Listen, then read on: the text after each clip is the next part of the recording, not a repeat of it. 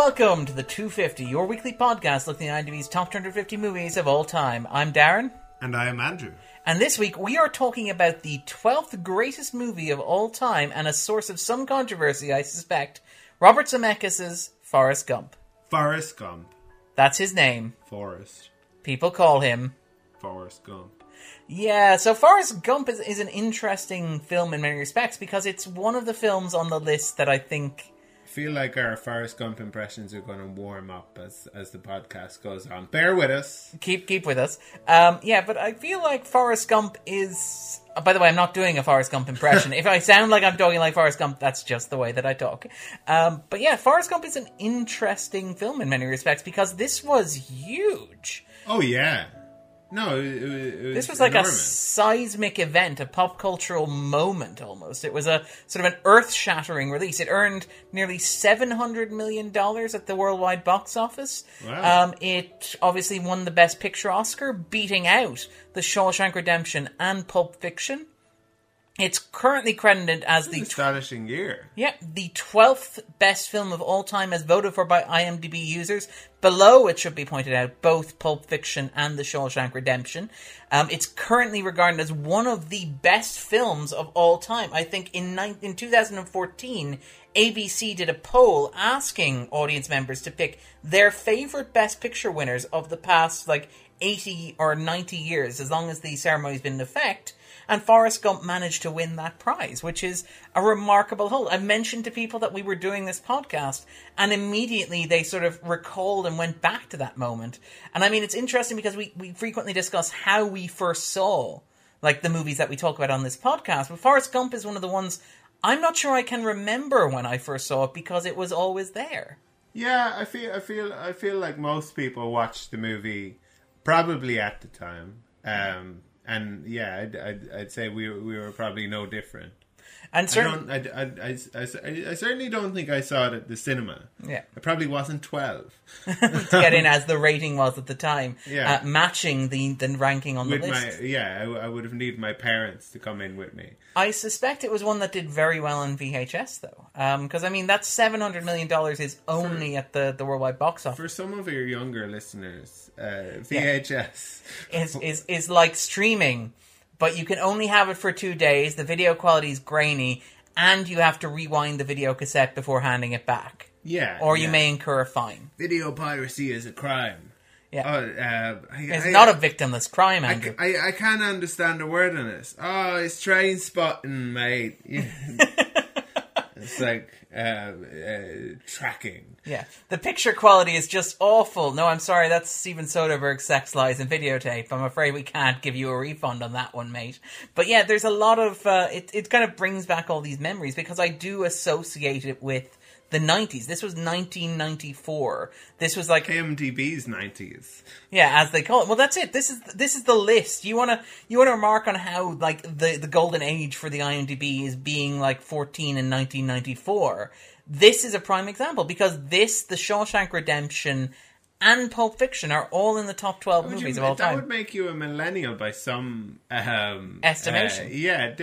Although I think it's 1982 is the cutoff point. The extreme limit. Yeah, and I think it can go as far as born in 2005. That seems quite late. Can I ask? So Generation X is born when? I don't think these things are very well defined. Oh, okay, just so we're clear. Yeah, there are different studies that refer to millennials, and then they will say in it, for the sake of this study, we're defining millennials as, and then they'll kind of give a date put a different definition to some other study that defined millennials as some other age for the sake of the study. Because I would always assume Generation X were people who came of age in the 80s, Generation Y came of age in the 90s, and millennials, as the name implied, would have came of age sometime between the millennium and now. So they would have been born in the 90s. What happened to Generation Z? That's just too cool to waste on snowflakes like millennials, apparently. Don't you know millennials are awful? If you called them Generation Z, they'd seem cool, Andrew. They would. They would. Far too cool, possibly for school. But yeah, do you... Entitled avocado... avocado toast-eating monsters, so they are. Liberal, progressive, concerned about equality, invested in social justice. what are these people at? Very connected and very disconnected. At the same time, simultaneously. I feel like that's actually a nice sort of pivot point to getting into Forrest Gump a little bit. Because I like, one of the things about Forrest Gump, and we won't talk too much about it now before we get to the spoiler zone, is that it is very much a baby boomer movie. It's a movie that seems like its target market is kind of older than people who are in their teens in the 90s. It feels like it's aimed at people of, like, maybe my parents' generation or my grandparents' generation.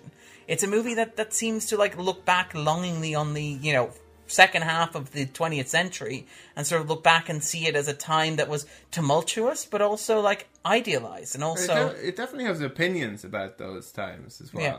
Then, and like, in spite of it being, I guess, as you're describing, and I think it I have to admit, because I feel like your opinions of this movie would be quite low, that your estimations of it wouldn't be great. I think you're generalizing there a bit, but I think I'm conflicted about this movie, and that's probably I think a fair I am a bit too. And but this movie, watching it this time, it did have an impact on me. Yeah. I mean, this is a movie that is, and there's no point beating around the bush here. This is perhaps the most polarizing of Best Picture winners of the 90s. It's possibly the second most polarizing Best Picture winner in the past 30 or 40 years, behind Crash. It's the best picture winner ever. Like, it's rare that it's not polarizing. Yeah, I mean, people got very upset about Birdman. And Shape of Water even this year as well. For example, Lady Bird fans were very, very angry about it winning. But I mean, it tends to happen. There's always a bit of like a cycle about these things. But I think... Lady Bird fans were angry. Oh yeah, very angry. What does that look like? They mostly lean against a wall and smoke a cigarette while glaring at you. But yeah, there's... there is a sense of, yes, every Best Picture winner is by its nature controversial because... everybody, there are fans of between 4 and 8 other films who think that their film should have won over this one. But Forrest Gump is particularly controversial, I think, because, first of all, it was against 2 beloved films. Obviously, Pulp Fiction, which is beloved by people who are, like, young and hip and with it. Shawshank Redemption, which is, sort of the more conventionally sort of like Oscar prestige-y, sort of old-timey nostalgic film. Yeah. And then sort of this kind of coasts in between the two and steals the award. It's right up there with Shakespeare in Love winning or Crash winning. When you talk about... No, I don't think it's like Crash winning. I think this is a far better movie than Crash. But the thing about... you were saying kind of Forrest Gump coasting in between the two. Because it feels like, in terms of taste, Shawshank Redemption probably falls in between the two of those movies. That's probably fair to be honest. In the sense of it being very much a movie that your kind of parents could watch, but with far more kind of depth, I guess, than this Forrest Gump. Well, this is interesting. I mean, we're probably going to bite it off when we get to the spoiler zone, but we should probably talk about like our rough feelings about the film in terms of like whether we like it, whether we don't like it. And this is the thing. This is a movie that is genuinely, I have very complicated things about it. And we joked on the podcast before, I'm a man who's so indecisive that I have both Coke and Pepsi in my fridge. I'm the guy who likes to sit in the fence. I'm the guy who's like, don't be too hard on that movie, but also don't pretend it doesn't have flaws. And the thing with Forrest Gump... I think you've been hard on this movie before. Not as hard as you have been on The Help. Yeah. But yeah, you've kind of joked about, like this is the list where like Forrest Gump is number 12. Yeah. And I mean, this is the thing. I don't think it should be number 12, but I think it might have a place on the list, and not a place necessarily based on what I deem to be its quality necessarily. Although I think it's a very well-made film. I think it does what it's trying to do relatively well, even if, like... I think you're spot on. Yeah, I think that what it's trying to do is interesting and complicated and, awkward in places. But I also think it's a hugely important movie. And I mean, when I say important movie, like we talked about Django a couple of weeks ago as like one of the most important and influential movies that we covered so far in terms of the 2010s. This is something similar in terms of the 90s. Like, if you were to put this movie, like, in the context of the 90s, this would explain a lot about the decade. It's a film that captures, I think, the spirit and anxieties of the America in which it was produced. It's a film that serves... post-history 90s. That's it, exactly. Between the fall of the... Berlin Wall and 9/11. That's it. The life between two depths, as I think Philip E. Wagner has described it. I apologize for mangling his name. But the idea of the end of history of Francis Fukuyama described it, or the unipolar moment, as Charles Krauthammer described it. And I apologize for mangling all of their names somehow. But yeah, it really captures that moment on screen, and in so many ways, not just in the literal way of it being the story of a guy who drifts through, the second half of the 20th century American history and like has this huge impact without realizing what he's doing, this sort of American idiot fairy tale. Also in terms of like the technology and the manipulation, the postmodernism of it, in terms of Zemeckis manipulating footage that exists of the historical record and inserting Tom Hanks into it in ways that are, not necessarily entirely convincing at times, but ways which suggest that history is a narrative more than like a thing of fact. That it's a fluid sort of river rather than a concrete object. I think by contemporary eyes, it's not very convincing. Yeah. I think at the time I was like, wow, how did they do that? Yeah, it's mind-blowing. It is. And I mean, we shouldn't be too harsh on it because the technology is astounding. When this came out, nobody had seen anything like this. Nobody had imagined anything like this. It was like Tom Hanks had stepped into like newsreel footage of the 20th century, and it's amazing watching Rogue One. I wasn't impressed by that like groundbreaking Tarkin at all, but watching this, I was really impressed. Watching something that we watched recently, Jurassic Park, which we didn't do for the podcast, by the way. We occasionally watch movies outside of the podcast. Occasionally, when the movie is over and something just comes on after it. Yeah, it's like, well, you can't turn off Jurassic Park. No. But you were saying anyway about Jurassic Park. In Jurassic Park has some fantastic special effects that stand up. Yeah. And you're looking at it thinking, this is amazing. Like, this special effects is really good. They also have, in that movie, some bad green screen and some kind of dodgy stuff that CGI. looks kind of Harryhausen. Yes, you noticed that as well. Yeah, which I quite like. But no, absolutely. But it's the thing is, I think I guess we'll talk a little bit about it on the other side. But yeah, some of the stuff kind of as we say at the time was so mind-blowing. Novel and now is kind of I guess a little bit we're a little bit spoiled. Yeah, I guess. And I mean, and all the incremental steps, like even though they're far beyond this, don't seem as impressive as this was, because this was like the bold step forward. This was like the moment where you proved that you could do something that would become routine, and like you could argue like Zemeckis' career after this point, right?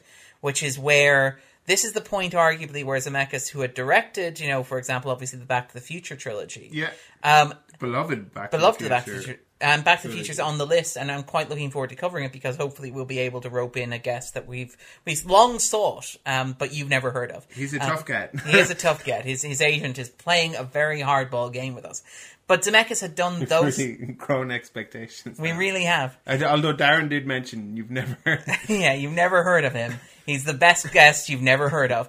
But I do feel like Zemeckis this became a pivot point in Zemeckis' career. Now, obviously, afterwards he did stuff like Castaway and stuff. But mostly Zemeckis has come to be known for being the director who pushes computer-generated imagery. So, for example, The Polar Express. Yes. Or the adaptation of Christmas Carol with Jim Carrey. Or even stuff like, if you want to be, sort of less sort of overtly CGI, stuff like The Walk with Joseph Gordon-Levitt. Where he computer-generated the entire Twin Towers, that sort of stuff. Okay. And he's become sort of known as a director who pushes the technology aspect of filmmaking. So I think it feels to me like special effects are getting... I mean, this sounds like a very curmudgeonly thing to say, but I feel like special effects are getting worse. It does feel like that, as in, like... I don't like watching Jurassic World as much as you like Jurassic Park. Well, if we're just talking about Zemeckis movies, okay, I found I I think movies are much sharper now and kind of unforgiving. It's very, very HD now. Sorry, that sounds like something one's aunt would say. It's also HD. It's also HD now, and you look at a movie, and yeah, it's a kind of an unforgiving sort of format, and sometimes things look too sharp. Yeah. Where it takes away the kind of quality of this being a film. Yeah. You know, like watching, what was it called? The Walk? Yeah. Yeah, I didn't enjoy looking at that movie. Well, it was too clean. It was too pristine. Yeah. All the angles were too perfect, almost in a way. It's hard to describe how uncanny it is, but it's in there. Like what some. And I like The Walk. I should be clear. I quite enjoyed The Walk. I think it's a step up from the stuff that Zemeckis has been doing. But I do think you're right. Yeah, it kind of it spoils things in a way.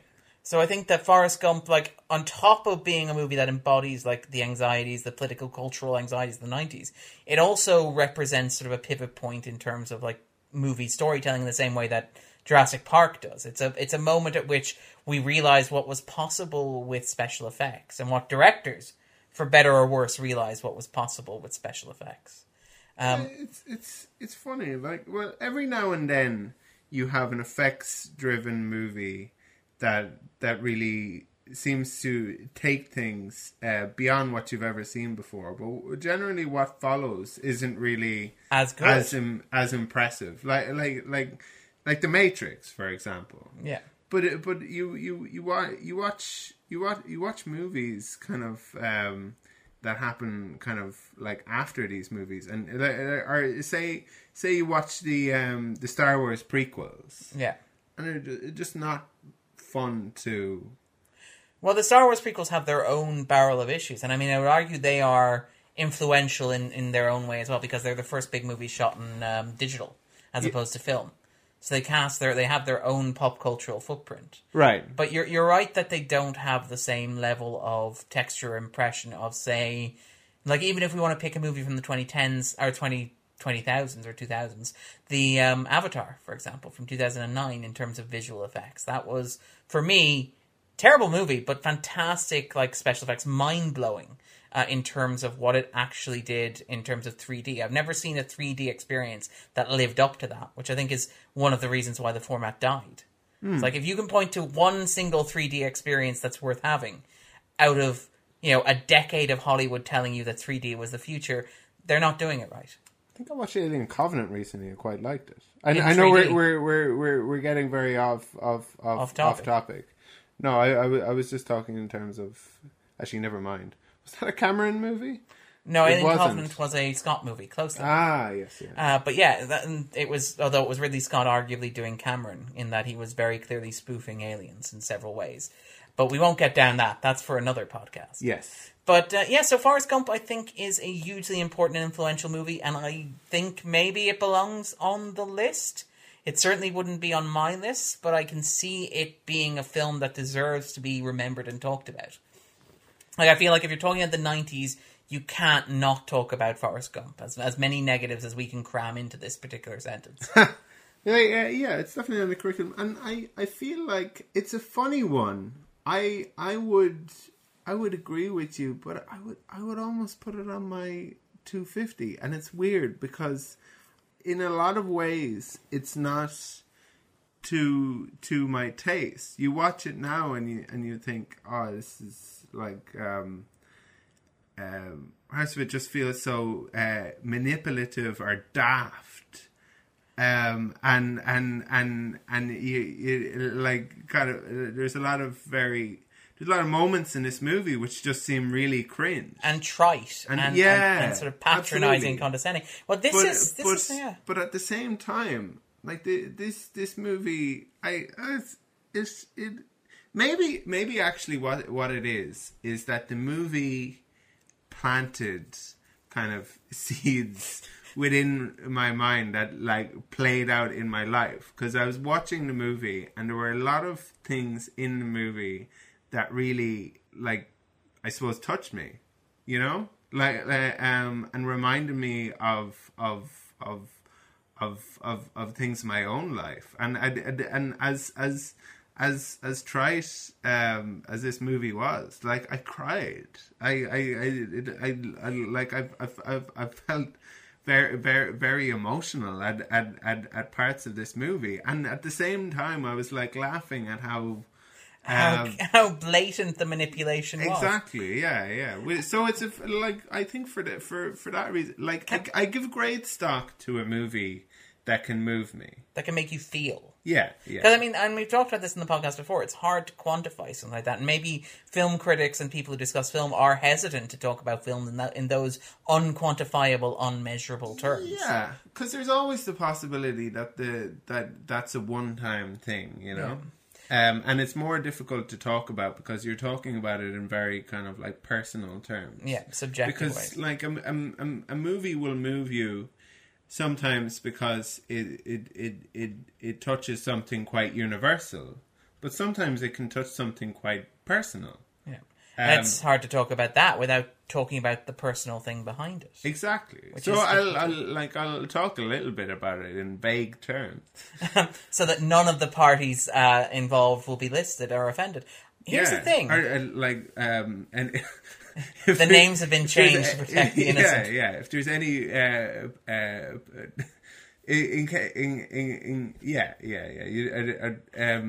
there are any parties listening, they can imagine it's them.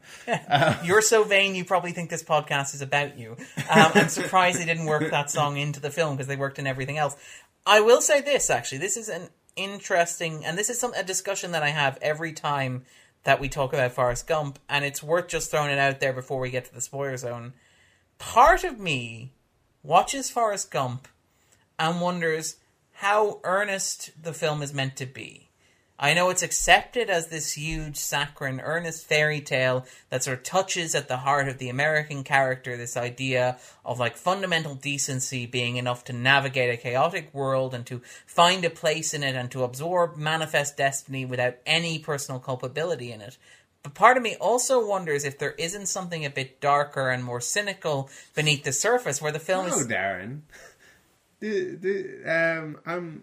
Darren has a view that there is a dark underbelly to a movie. Could it be? What are the odds? Wait for Darren to discuss the Freudian subtext of Forrest Gump. Don't worry, there probably is, but we're not going to get into that. That's all I have to say about that. But no, there is this... I wonder when I'm watching it, like, how seriously are we meant to... Is everything in the film meant to be taken 110% at face value? To be earnest, to be sincere, to be accepted as presented? Or is the audience meant to go, wait a minute. What are the implications of this? What is this actually saying? Like, for example, at its most basic, the film is a story of a man who is... an idiot. He is blind. He's guileless. He has like no sense of what's happening around him. He has no awareness beyond himself. He is fundamentally decent, yes, but he's also, uninformed and unengaged. And he somehow becomes the avatar of the 20th century for America. Is that not appropriate? I'm about to say, and part of that is a very sincere. If you have a good heart, you can accomplish anything, which is a wonderful sentiment and very earnest. But part of me also wonders if you kind of like a backhanded compliment, a bit of satire. Yeah, like it's in like a bit of a Dostoevsky's The Idiot sort of thing. It's a bit like, or Being There, the Peter Sellers film, for example. If there's an element of like wry, ironic social commentary there, where the avatar of the first half of the so-called American century is somebody who has no idea what they're doing, but just happened to be in the right place at the right time on all these occasions. Yeah, so their society is kind of a product of the all of the economic develelment during the what was Roosevelt's the New Deal, and the wartime kind of economic boom. And then the whole kind of baby boomers generation just kind of coasted pretty much. And things got better and better for them as well. Yeah, it was like they were buying debt at like exactly the right time as well. Yeah. So like when interest rates were quite high and then went very low. Yeah. So you do wonder how much of the film is. Sorry, I don't know if that has anything to do with the. Well, no, it kind of ties into what I was kind of getting at there, which is this argument that, you know, is the film perhaps a little bit more biting than its saccharine coated aphorism quoting, like tagline sort of like, you know, nice pastel color scheme would have you suggest, the gentle narration in the southern accent. I doubt it. Oh, okay. To be honest, I don't think there's much in Zemeckis' other movies that would strongly suggest biting satirical core almost. Yeah. I think Zemeckis makes kind of fun movies for families. Yeah. And I mean, there's something you said for that, sort of like in the Spielbergian mold almost. Like, yeah. Except perhaps in some respects stronger. It's like Spielberg, but with, you know, 2 X's or whatever, or 3 X's out of a jug. Moonshine. Spielberg moonshine, basically, is what I'm getting at. No idea what you're talking about. I know, I stretched that analogy to breaking point. That's okay. But anyway, so with that in mind, then, would you recommend that people, if they somehow have managed to go through their entire life without seeing Forrest Gump, would you recommend that they watch it, Andrew? Yeah, and I guess that's a qualified recommendation, because the reason that there's a couple of reasons why you could recommend this. Even though the music is so kind of hackneyed and overplayed, it's still good. The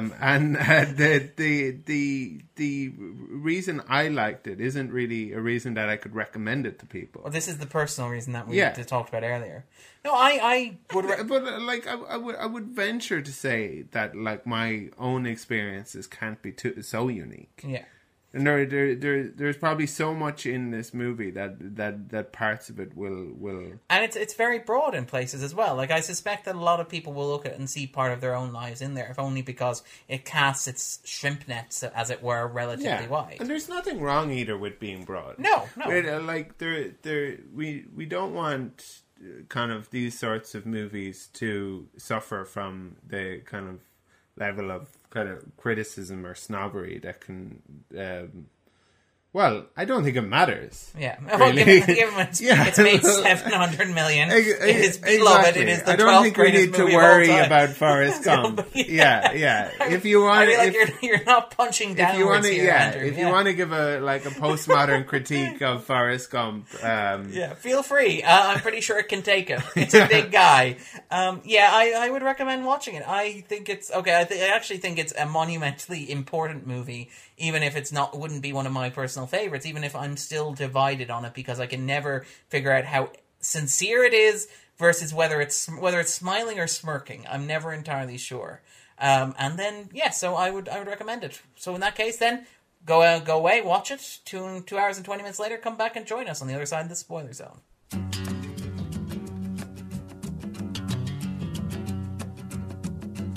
Spoiler zone. So Andrew, what is Forrest Gump about for you? I think it's a little bit, as you say, a telling of the second half of the 20th century. So from after World War II. But I think it has...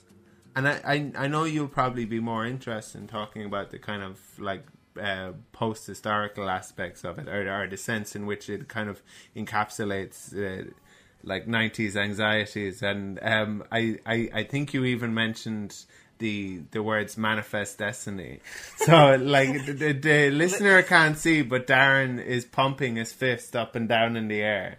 This is Darren's wheelhouse. I'm going to step aside, but these are my people. But for me, this movie kept going back to the relationship between himself and his childhood sweetheart Jenny, and for me that's the kind of emotional core of the movie. There are other emotional balls in the air, but that's the... He says so many times throughout the movie, and then I thought about Lieutenant Dan and Bubba and Mama up in heaven, but mostly I thought about Jenny.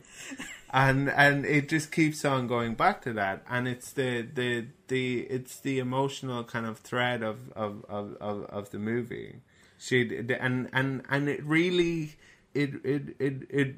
got me. Yeah, I think, to be fair now, because you were joking about me pumping my fist in the air in remarks in sort of discussion of the like central metaphor of the film, I suspect half the people watching, if not 3/4 or 9/10 or 900,000 of it, had people watching the film had basically have no interest in what the film has to say about the 20th century as an American experience, and are invested in that emotional core because, like, the film sells it very well. It's got a very simple emotional hook into it, which is this one person's life and the lives that it affects around him. So his mother, Lieutenant Dan, Bubba, and obviously Jenny. And this sort of emotional core is very strong, and the film is right in some ways to sort of center itself on those. Yeah, but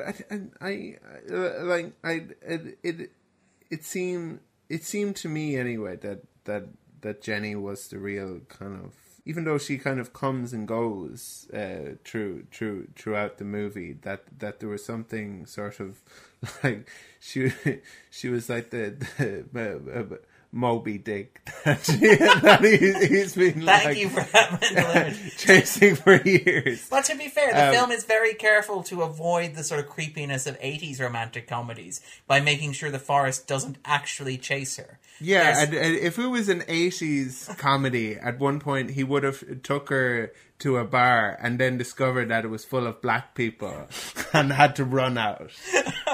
Which happens in a number of 80s movies. I think it's like Porky's. Is there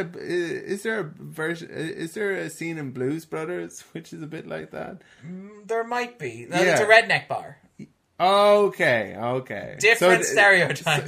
So they switch it. Yeah. They do the Porky's thing the other way around. But I mean, there is though, like, also he would be chasing her more aggressively, and like he wouldn't be. In this movie he gets up and he runs across the country because he feels lost, because he feels disconnected from her. Yeah. In an 80s romantic comedy, he would basically run to her, and it would be stalking, and it with would a be ghetto creepy. blaster. Yeah, and it would be creepy and all this sort of stuff. Here he's so passive that his obsession with Jenny never feels threatening, which is good. And it's clever, I think, on the part of Eric Roth, the screenwriter, and Zemeckis, the director. It's only creepy to the extent that unrequited love can kind of make creeps of the person to whom the love is unrequited belongs. But I do think the movie is very clear that she does love him, or at least does come to love him, but has her own kind of her own problems that she needs to work through,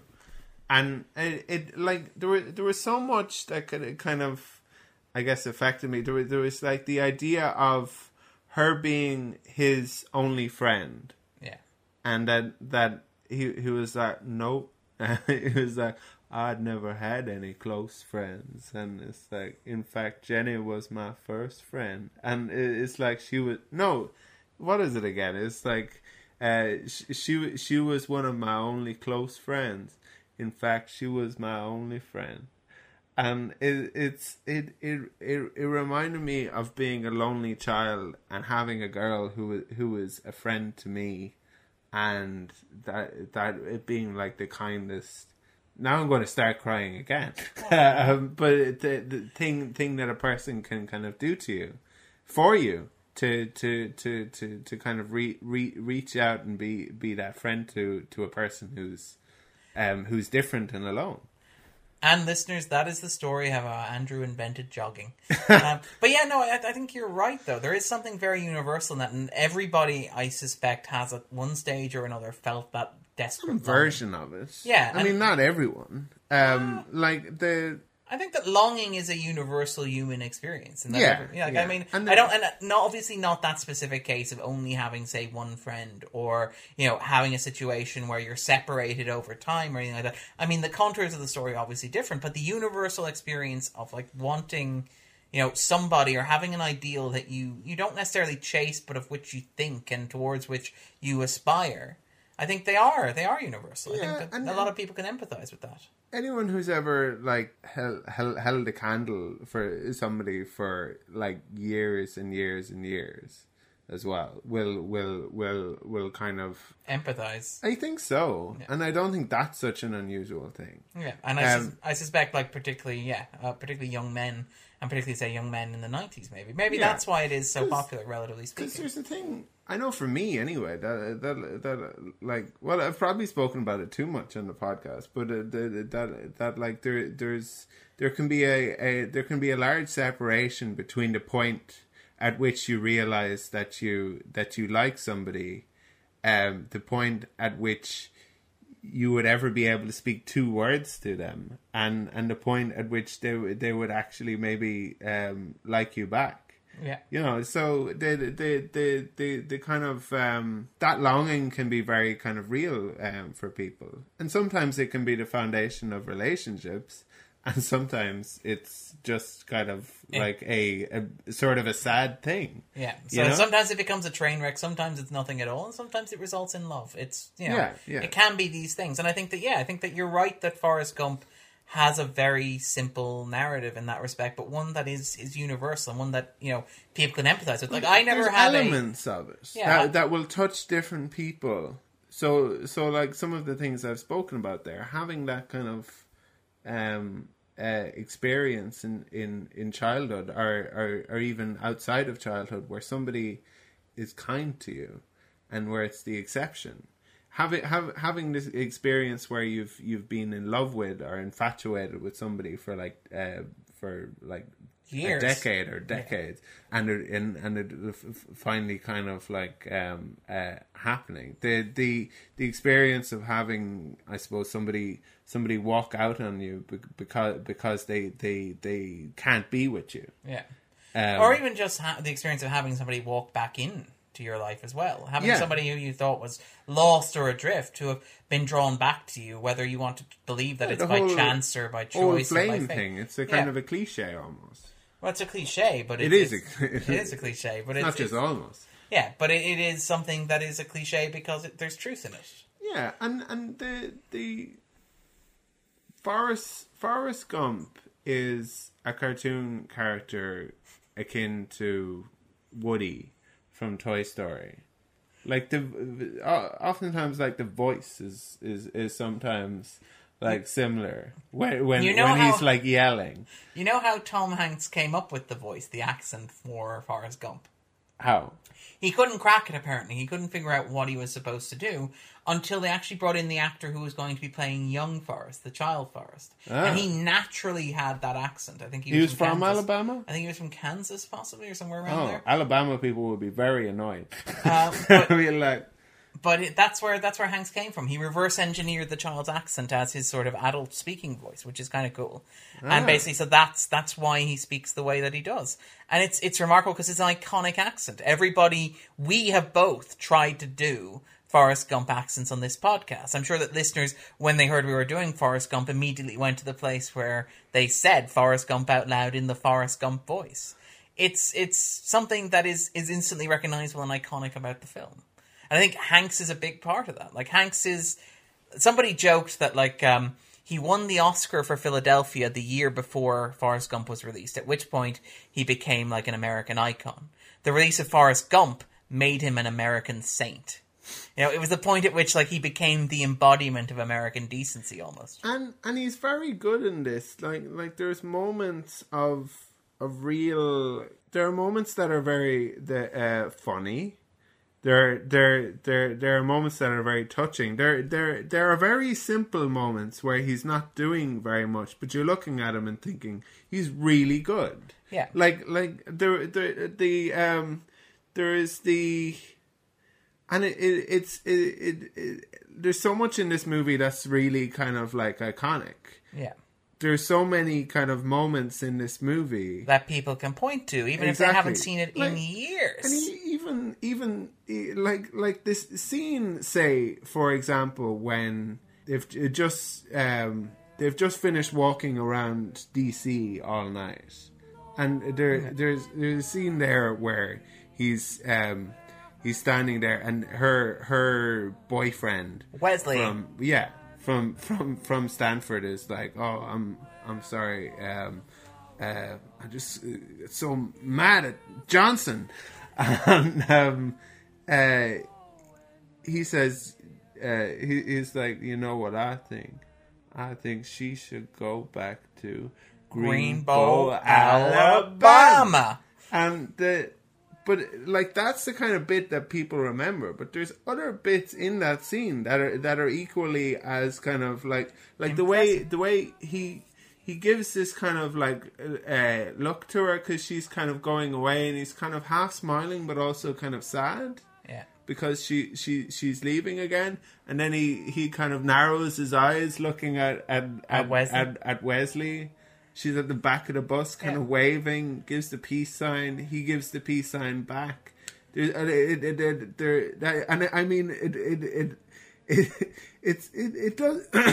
does sound like all of it kind of like daft and tried in that, but it works really well. Well, it's a testament to Hanks in some. And it's a great performance. And I mean, like, this is the thing. You could argue he sells it. I suspect that I'm trying to think of an example before Hanks where a character played a character with a disability in the hopes of winning an Oscar. But I suspect Forrest Gump is very much the codifier in that respect and remains one of the great examples of a performer like seeking awards glory, playing a character who is mentally or psychologically impaired, who is disabled or kind of who is not necessarily, This isn't though like a heartbreaking story of a man overcoming his disability he's below normal IQ. He's 75, 80 is what you need to get into an elementary school. Yeah. So, I mean, we probably went to elementary school with people. Forrest Gump level. Yeah. But yeah, I mean, but I do think I guess we didn't go to elementary school. But I suspect, though, that a large part of, like, the I Am Sam generation, or even the stuff that Robert Downey Jr. was mocking in Tropic Thunder, can trace its roots back to Tom Hanks here. But you forget, as you point out, how good Tom Hanks is. Tom the President? Yeah. They gave you the Congressional Medal of Honor. But yeah, there's a lot of that there. Like it's a really great performance, and Hanks is great. I absolutely adore Hanks, but you forget how great Hanks was in the 90s. Like he's still doing stuff, and he's still interesting. He's still always good, even in those like Dan Brown movies. Right. He's still good in those, but when you look at stuff like this, those are huge. Yeah. They are. And like, if you were to say to Tom Hanks, like, I think you should stop doing those Dan Brown movies, you'd be like, are you insane? Yeah, I like What money. Is wrong with you? It's not just money. Like, money is a product of sales, you know? Yeah. These are huge movies that people want to see. Yeah. So yeah, it's. But yeah, no, but you look at this, you look at obviously Saving Private Ryan, so that you look at Philadelphia, and it's just so great. It's like there was Tom Hanks as an avatar of America in the 90s, and it's just perfect casting. This was almost Bill Murray. Really? Yeah, which would have been a fascinating choice. I don't know how you would have done that. A part of me suspects that would have been closer to the movie that I was pitching earlier before we got to the spoiler zone, which is like the wry... I think Robert Zemeckis has described the film as a dark comedy. I have an easier time believing that Forrest Gump could be a dark comedy with Bill Murray in the lead, as compared to obviously Tom Hanks. No, because Tom Hanks is America's sweetheart. He is. Yeah, it's like I could never imagine a movie. For example, have you seen What Lies Beneath? Which is obviously it's actually another Robert Zemeckis movie. Yes. Yeah. I could never. Have not. Himself and Michelle Pfeiffer. Yes. Okay, you haven't seen the movie, so I can't really talk about that then. But there's... We're in the spoiler zone. We are in the spoiler zone. But it's a Robert Zemeckis movie, and it hinges on one of the most beloved American actors of his generation, basically subverting that in a horrific and brutal manner. And it works very well because it's so uncomfortable watching that actor behave in such a manner. And I could never imagine... And it's similar to Training Day with, say, Denzel Washington, where, like, large part of why Training Day works is because Denzel Washington is also America's sweetheart. And he's basically, you're watching him basically, like, dismantle that image in front of your eyes. I can't imagine what Training Day starring Tom Hanks would look like. The funny thing about that kind of move with an actor is that some people do that and then it's just difficult to come back. Like, I can't imagine Kevin Bacon as a good guy in a movie. After Sleepers. Yeah, and after, like, he seemed to have, like, a run of them, where, like, The River Wild and, like, Hollow Man. And Sleepers. All of a sudden, he's a villain. Yeah. He's not that kid from Footloose anymore. Yeah, or was it Murder in the First, where he was the poor innocent victim on death row or whatever? Yeah. It's like, no, I would happily see that guy executed. Yeah, I'm fairly sure that he did it. Yeah. And there is an element of that. And I like that he also plays with that in The Woodsman, where he plays... Why is he trying to upset this ordered community by introducing dance? Probably next will be drugs and murder. Going back and watching early Kevin Bacon movies can be an unsettling experience. Yeah. It's hard to imagine Tom Hanks doing something like that, though, is what I'm... like, when it comes to Forrest Gump. Yeah. Like, it's hard to imagine him doing a dark, twisted version of Forrest Gump or anything like that, or doing a movie where it turns out that he's less than perfect. Yeah, yeah. Like, if it had been, if the roles were reversed and you had, like, Jenny playing ping pong and influencing Elvis and inspiring John Lennon. Meanwhile, Forrest Gump, played by Tom Hanks, is taking all cocaine, these performing shooting at up nudie heroin, shows, getting HIV, and oh wait, hold on, different movie, yeah. But, I can't imagine that. That wouldn't work. And I feel like a large part of the sweetness of Forrest Gump, and a large part of why the sweetness of Forrest Gump works arguably much better than it should, is down to Hanks. He's just perfect. Yeah, because he plays like a killer in Road to Perdition. Yeah, but he's at the same time killer. Like, like you just like trust him implicitly, like in spite of everything he's done. And like Paul Newman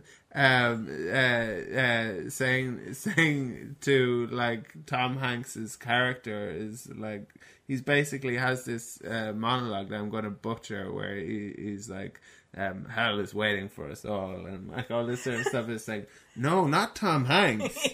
No, that couldn't be. Like, the devil's sitting there hoping that one day he might, through some loophole, get hold of Tom Hanks, but it isn't happening. He keeps, he keeps like the devil challenges Tom Hanks to ping pong, just never wins. No, it's like, I'll race you for it. But interesting fact, you know that like as much attention as the movie's computer-generated imagery got for inserting Tom Hanks into historical footage, they actually used a lot of it for the ping pong scenes. Really? A lot of the ping pong scenes are computer-generated. Obviously, that was good, though. Lieutenant Dan's you could tell it was computer-generated, because there's no way Tom Hanks could be that good. I'm sure he spent a bit of time. He doesn't strike me as the kind of actor who would be like, I'm like phoning it in. Like, no, nor does he strike me as the kind of actor who would be like Keanu Reeves level of like the preparation that he did for John Wick. I'm sure if there had been ping pong in John Wick Chapter 2, he would be just as good as that. So like, that was really good CGI, and I think it's easy to do because ping pongs are going so fast. Yeah, that you can't really notice it's just a blur of pixels anyway, so it doesn't matter if the ball doesn't look like a ball in motion, because it's moving so fast that you're not paying attention to it.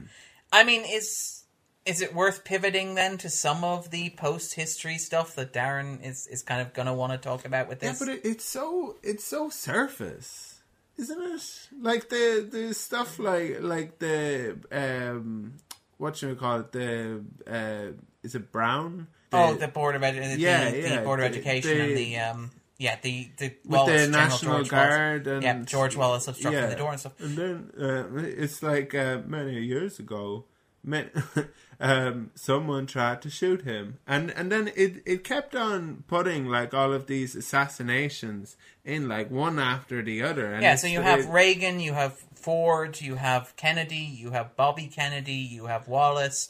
You have all these key figures who were assassinated or an assassination attempt was made on their lives. Here's the thing, Lennon. John Lennon, for example, as well.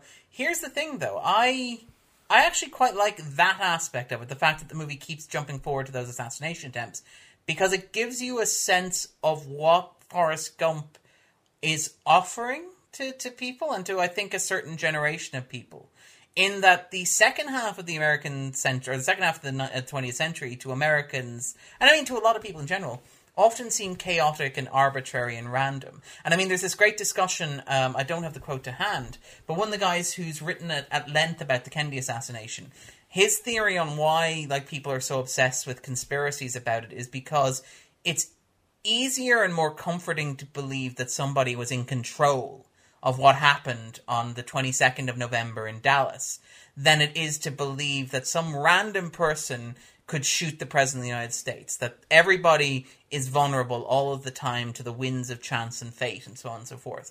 And like, I think that's what Forrest Gump is sort of getting at there when it shows all those assassinations, because it's basically like, this is how chaotic and turbulent the second half of the 20th century has been. All of these figures who are supposed to be key leading lights and inspiring the sort of sources of like guidance and people who would lead or who would like inform or shape culture have found themselves sort of subjected to like chance, shot in a kitchen, shot in a car. They didn't have any Martin Luther King. Yeah, we should.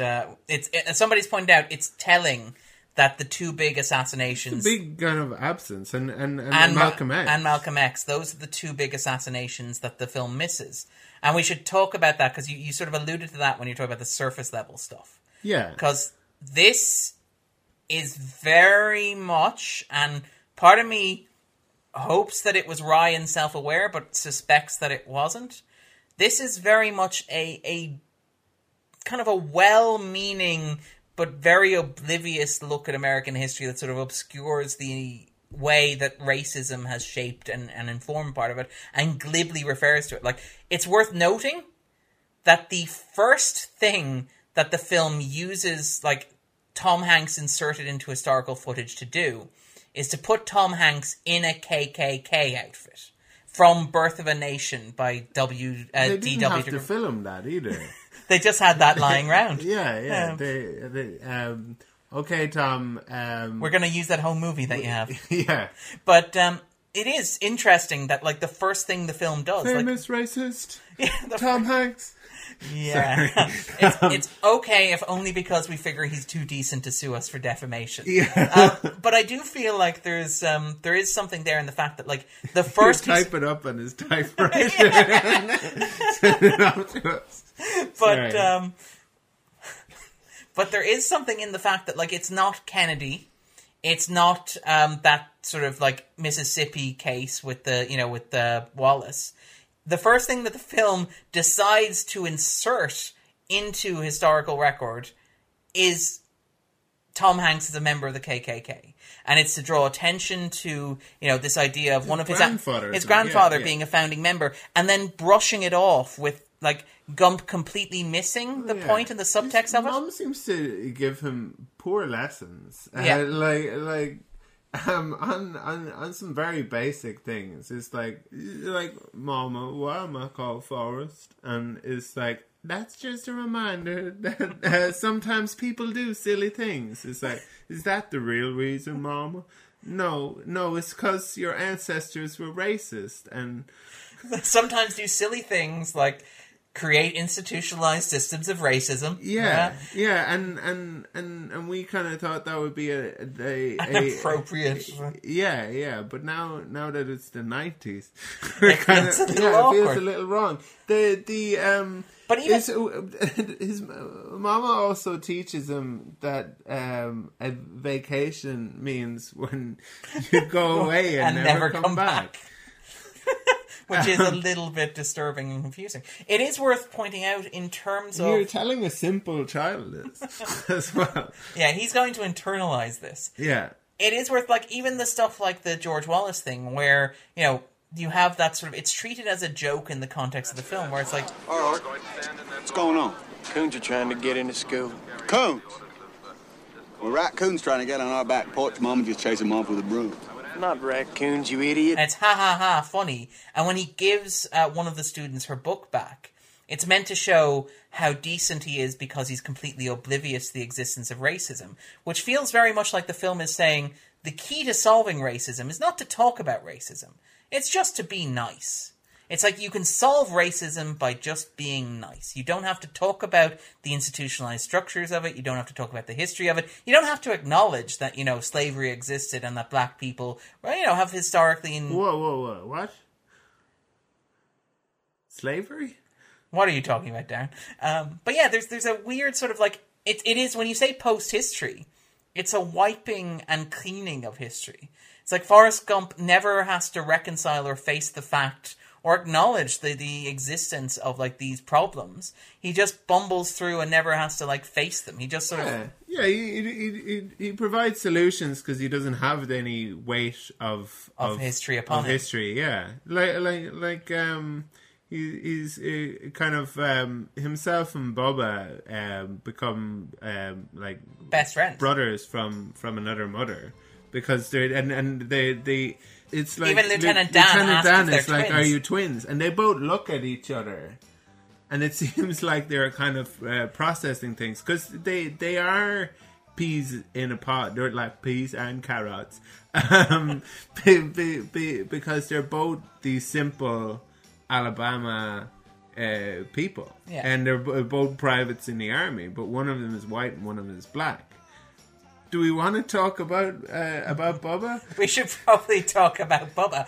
Bubba is an interesting character. Makita Williams does a great job because the character could be very unfortunate, and probably, if we're being honest, is a little bit. Yeah, I don't know how... Yeah, I don't know how people felt at the time, but I could see that Darren was, like, looking over me. I was looking at Darren, and, like, to be honest, I'm fine with it. And it's not for me to say whether because I'm sure, like we learned recently with Apuna Hasapina Patalon. It's not for white people to say that these portrayals are... Exactly, yeah. But, I mean, that's obviously quite a different thing. But I suppose it was like the first thing Lieutenant Dan says to him is he comments on his big lips. And says, like, careful you don't, like, set off a tripwire with that. Yeah. Which is not the most racially sensitive thing that you could say to a black person. Yeah. It would be... Things like that wouldn't really maybe get greenlit today. Yeah. But where it's not just that it's an actor with big lips, it's that the actor is also kind of or maybe makeup or pantomiming or sort of pushing it forward. They're kind of like playing it as a kind of but like, I'm not really qualified to talk about that. Yeah. But it did kind of the kind of smell test for 21st century racism or sort of awareness or sort of sensitivity, perhaps. But that's all I'm going to say about that.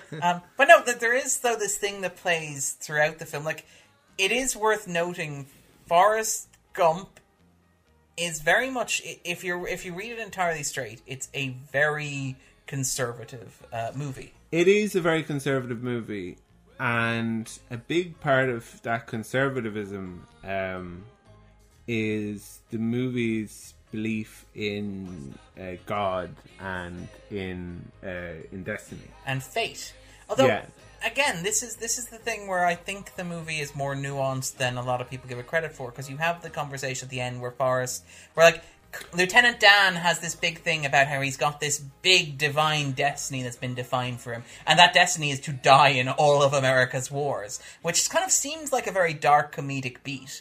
And then that's sort of taken from him, and somehow him not dying becomes a source of, like, existential angst. We find out that he will die in one of in the American space war of the 21st century. Because he has the same titanium that they have in the space shuttle in the space shuttle. So it's like, oh, magic legs. And yeah, I did. It was like a callback to him saying, like, if you own a shrimp boat, I'll be your first mate. Officer.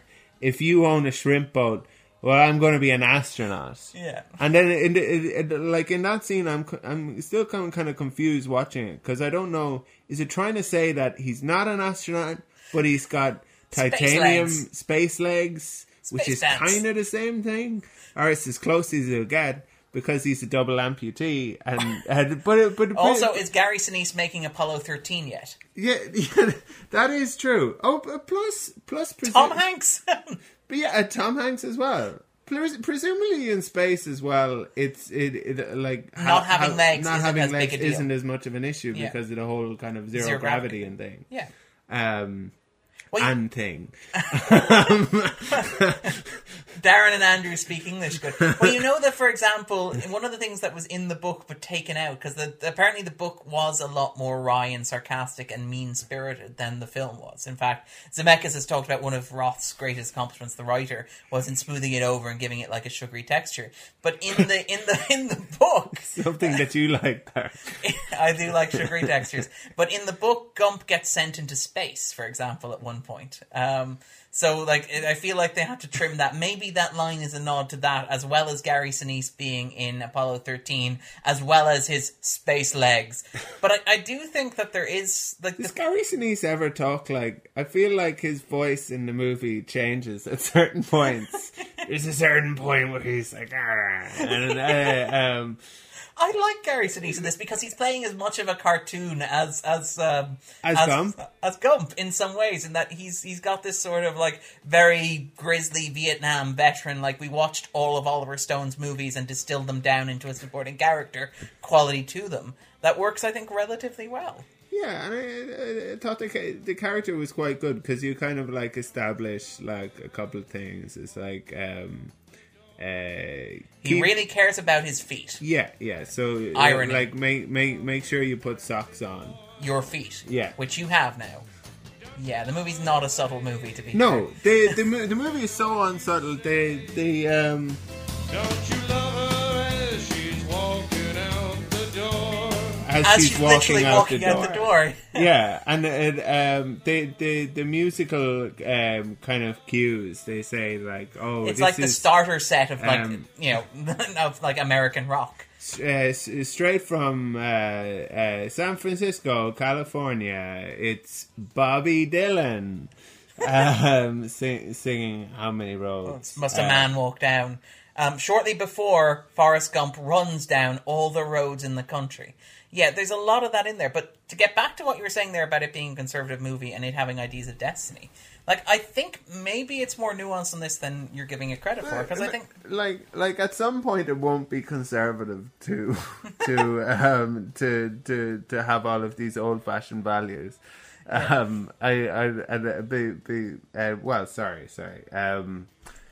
It depends what I suppose you mean by conservative. But I feel like it's nobody's business. But I think I've said it on the podcast before that I believe in God. For me there was a very strong current of it in this movie. I think at the end when he's telling. Is it his son or is it Jenny? No, it's Jenny. It's Jenny. He's visiting the grave. He's telling her about all of the things. No, that all of the things he saw when he was running. Ah, yes. So he's talking about like the reflection where it looked like two skies and on the top one of one another. Yeah, and the desert where he couldn't tell where heaven ended and earth began. Yeah, and all of this kind of like wonder that he has in this kind of run at the kind of majesty of creation. The American continent in particular. It's designed to emphasize the aspects of the American continent as well, which is quite There's a westward push. Yeah, there is, quite literally. But then there's an eastward push. But then there's a westward push again. So it all balances out. But there is that aspect of it there as well. And there's also, I think, in, say, the way that the movie treats Jenny, it's kind of interesting. This is a movie that is an artifact of the 90s in many ways, shapes, and forms. Oh, yeah. No, I wanted to talk about that, because Jenny is like this fallen woman who does Jenny drugs is this and punching bag. has sex with more than one man who isn't the lead character in this movie, damn it. Yeah. There's an argument that's been made, and I think it's a good one even if I don't entirely agree, but that Forrest represents the mainstream American experience of the second half of the 20th century. So he does stuff like he meets the presidents, he goes to Vietnam, he invests in Apple stock, he becomes an entrepreneur, he invents jogging. You know, he does all these sort of mainstream things that he people becomes find... very rich, like everyone of his generation. Yeah, and now lives in Florida, probably, spending like 85% of his income on healthcare and will never die. Whereas Jenny, on the other hand, embodies the counterculture. She's the one who gets like, sucked... opioid crisis? What crisis? I've got plenty. Sorry. I've got all my painkillers. But whereas, on the other hand, Jenny gets sucked into an underculture of, like, cocaine and heroin and strip clubs and free sex and, you know, HIV and, by unprotected sex. Have you had this new HIV? Yeah. Sorry.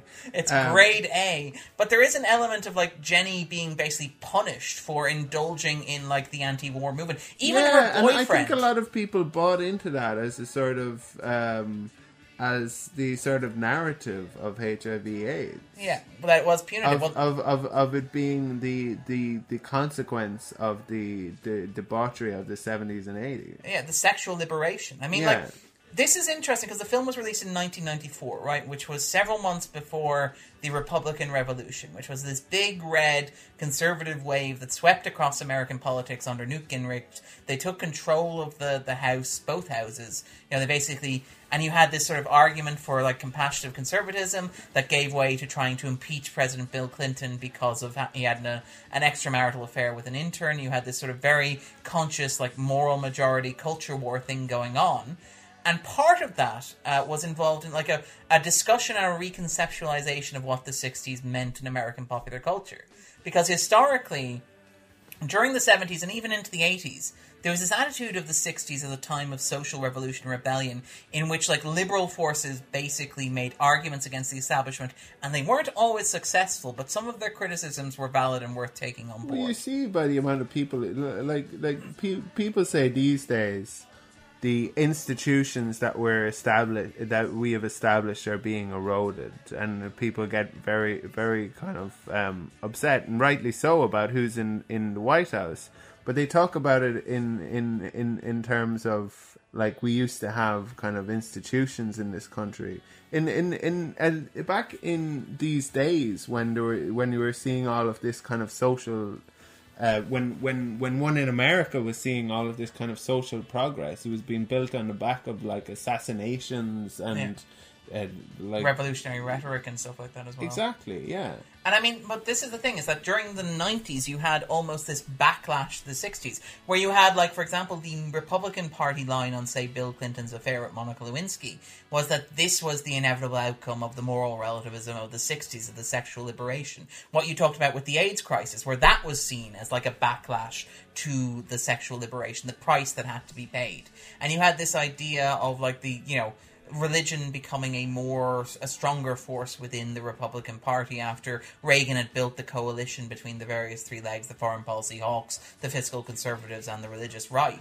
But you had them becoming more vocal and more invested, and you had this sort of, like, silent majority that sort of Nixon had spoken about, but you had it sort of coming more to the fore during the 90s, where people were like, hey, this culture of liberation and this culture of, like, civil rights and this culture of raising awareness of how we treat women and minorities in the 60s and 70s, was that a mistake? Did that ruin everything?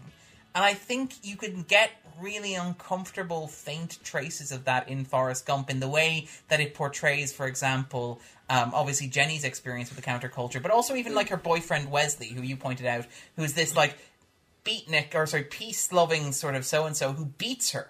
and then blames his anger at Johnson over it. And by the way, I love that's like a very kind of pointed drawing.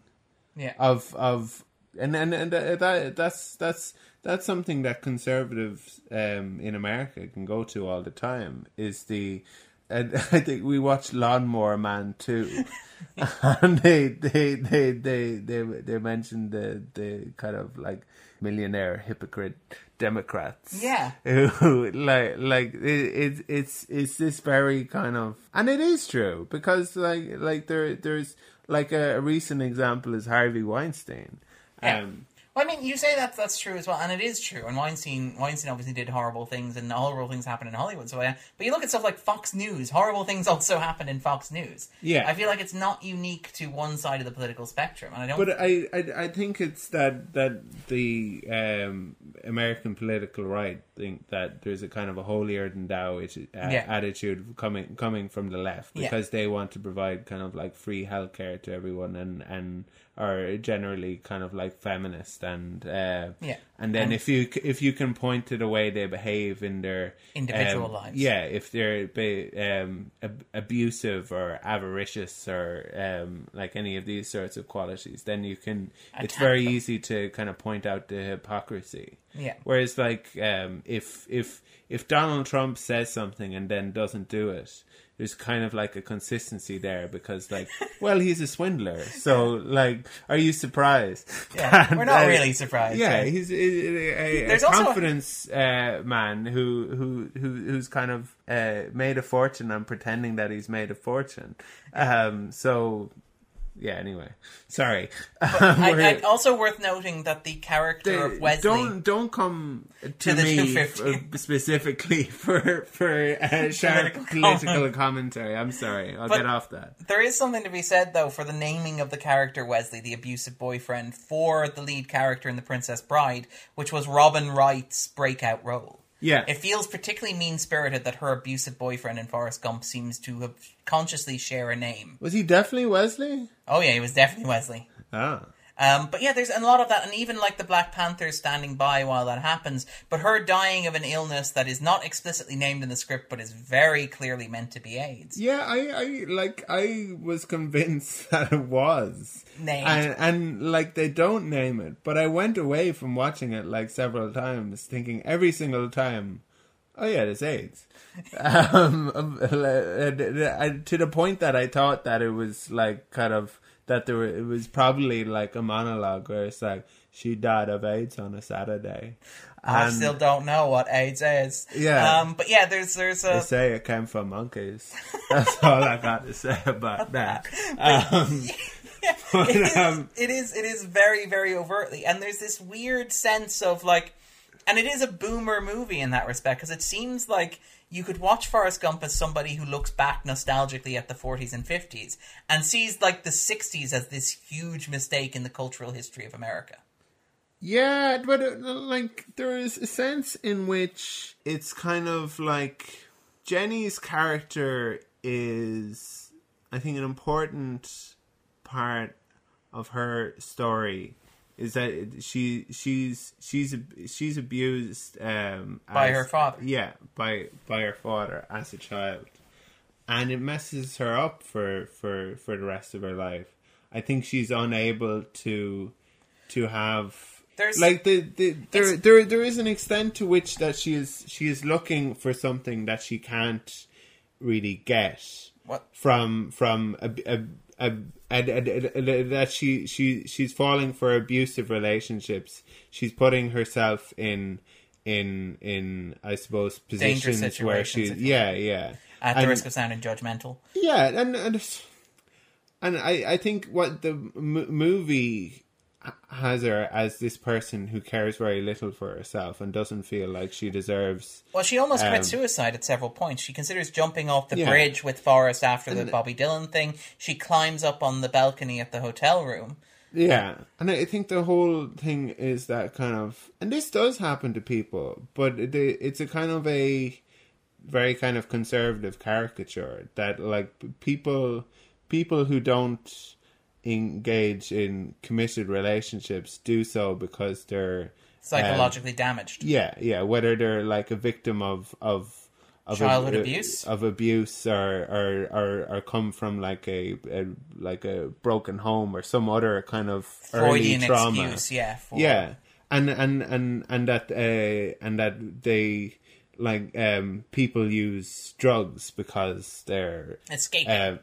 And that there's no chemical solution to a spiritual problem. The truth is that some people can have difficulties with relationships for those very reasons, and it's also true that people self-medicate with drugs. Yeah. But it's also true that you can be a healthy person and have a promiscuous sex life. Sorry, it works self-sex life. It works on both of us. And can be a recreational drug user without being like somehow kind of damaged or broken, or having an excuse, or being being portrayed as a victim.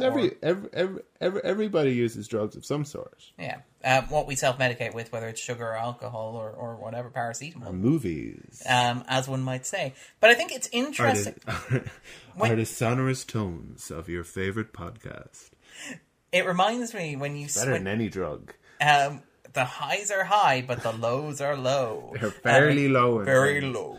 But yeah, when you were talking about Jenny there, it reminded me of one of the things I actually quite liked about this. And again, this is one of those things where I wonder if I'm giving the film too much credit.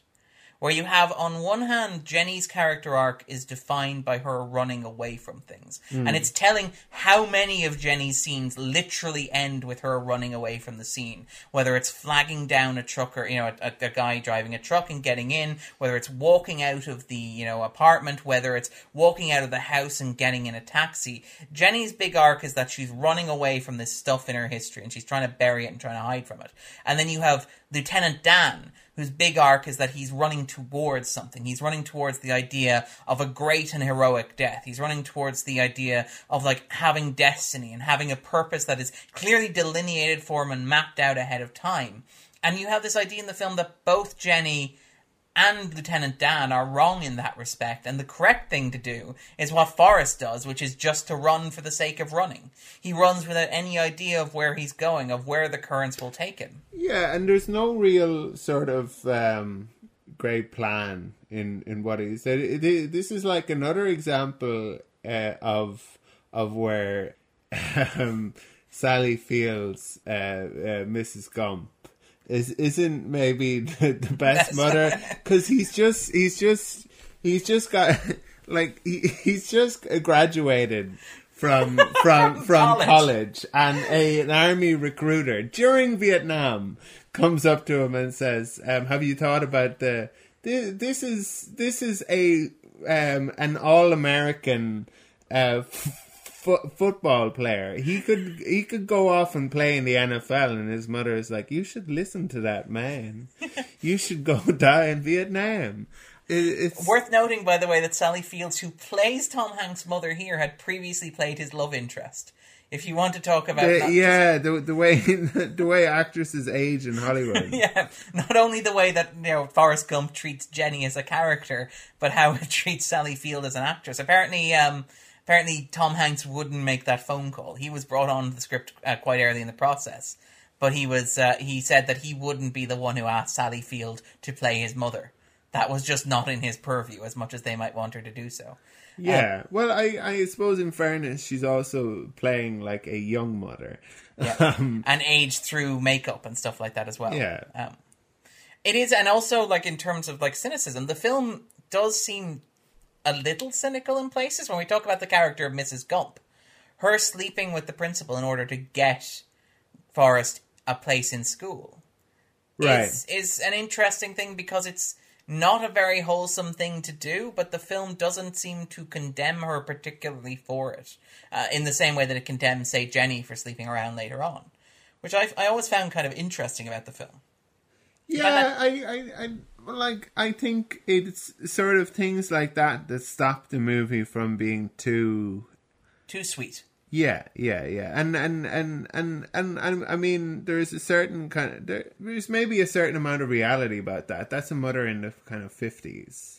a single mother whose son can't get into the local kind of elementary school because he's 5 points below IQ wise. Yeah, so kind of what I think in the movie that's the kind of option for her, which is sad. But I think, I don't know. Is it trying to say that like what other options are available to her? I suppose. I don't know. I remember watching that scene and finding it interesting, if only because the film doesn't like, for a film that has been claimed as a conservative movie, and a film that, like, the National Review named it as to be more conservative. No, but I find an interesting little wrinkle or nuance in its conservatism. Is that, like, it was named as, like, the 5th greatest, most conservative film of the past 25 years by National Review. Are you? what do I National peruse? Review. Yeah. Okay. But, like, for example, like, that sort of stuff. Breitbart named it the most likely to succeed. No, it didn't. But, like, for that, I find it interesting. They make their own movies, Breitbart. Yeah, well, I mean, one of their founders, is that way because he failed, or one of the most influential figures. Bannon went to Hollywood and failed to make any decent movies, from what I recall. He wanted to be on the inside and couldn't get there, unfortunately. But I mean, I think it's interesting that a movie that is claimed as conservative has that wrinkle in it. We should stop commenting on the Trump presidency. Although I think Bannon has left to has distanced himself, pursue his movie making career. We should give them a chance. Thank you, Dave Chappelle.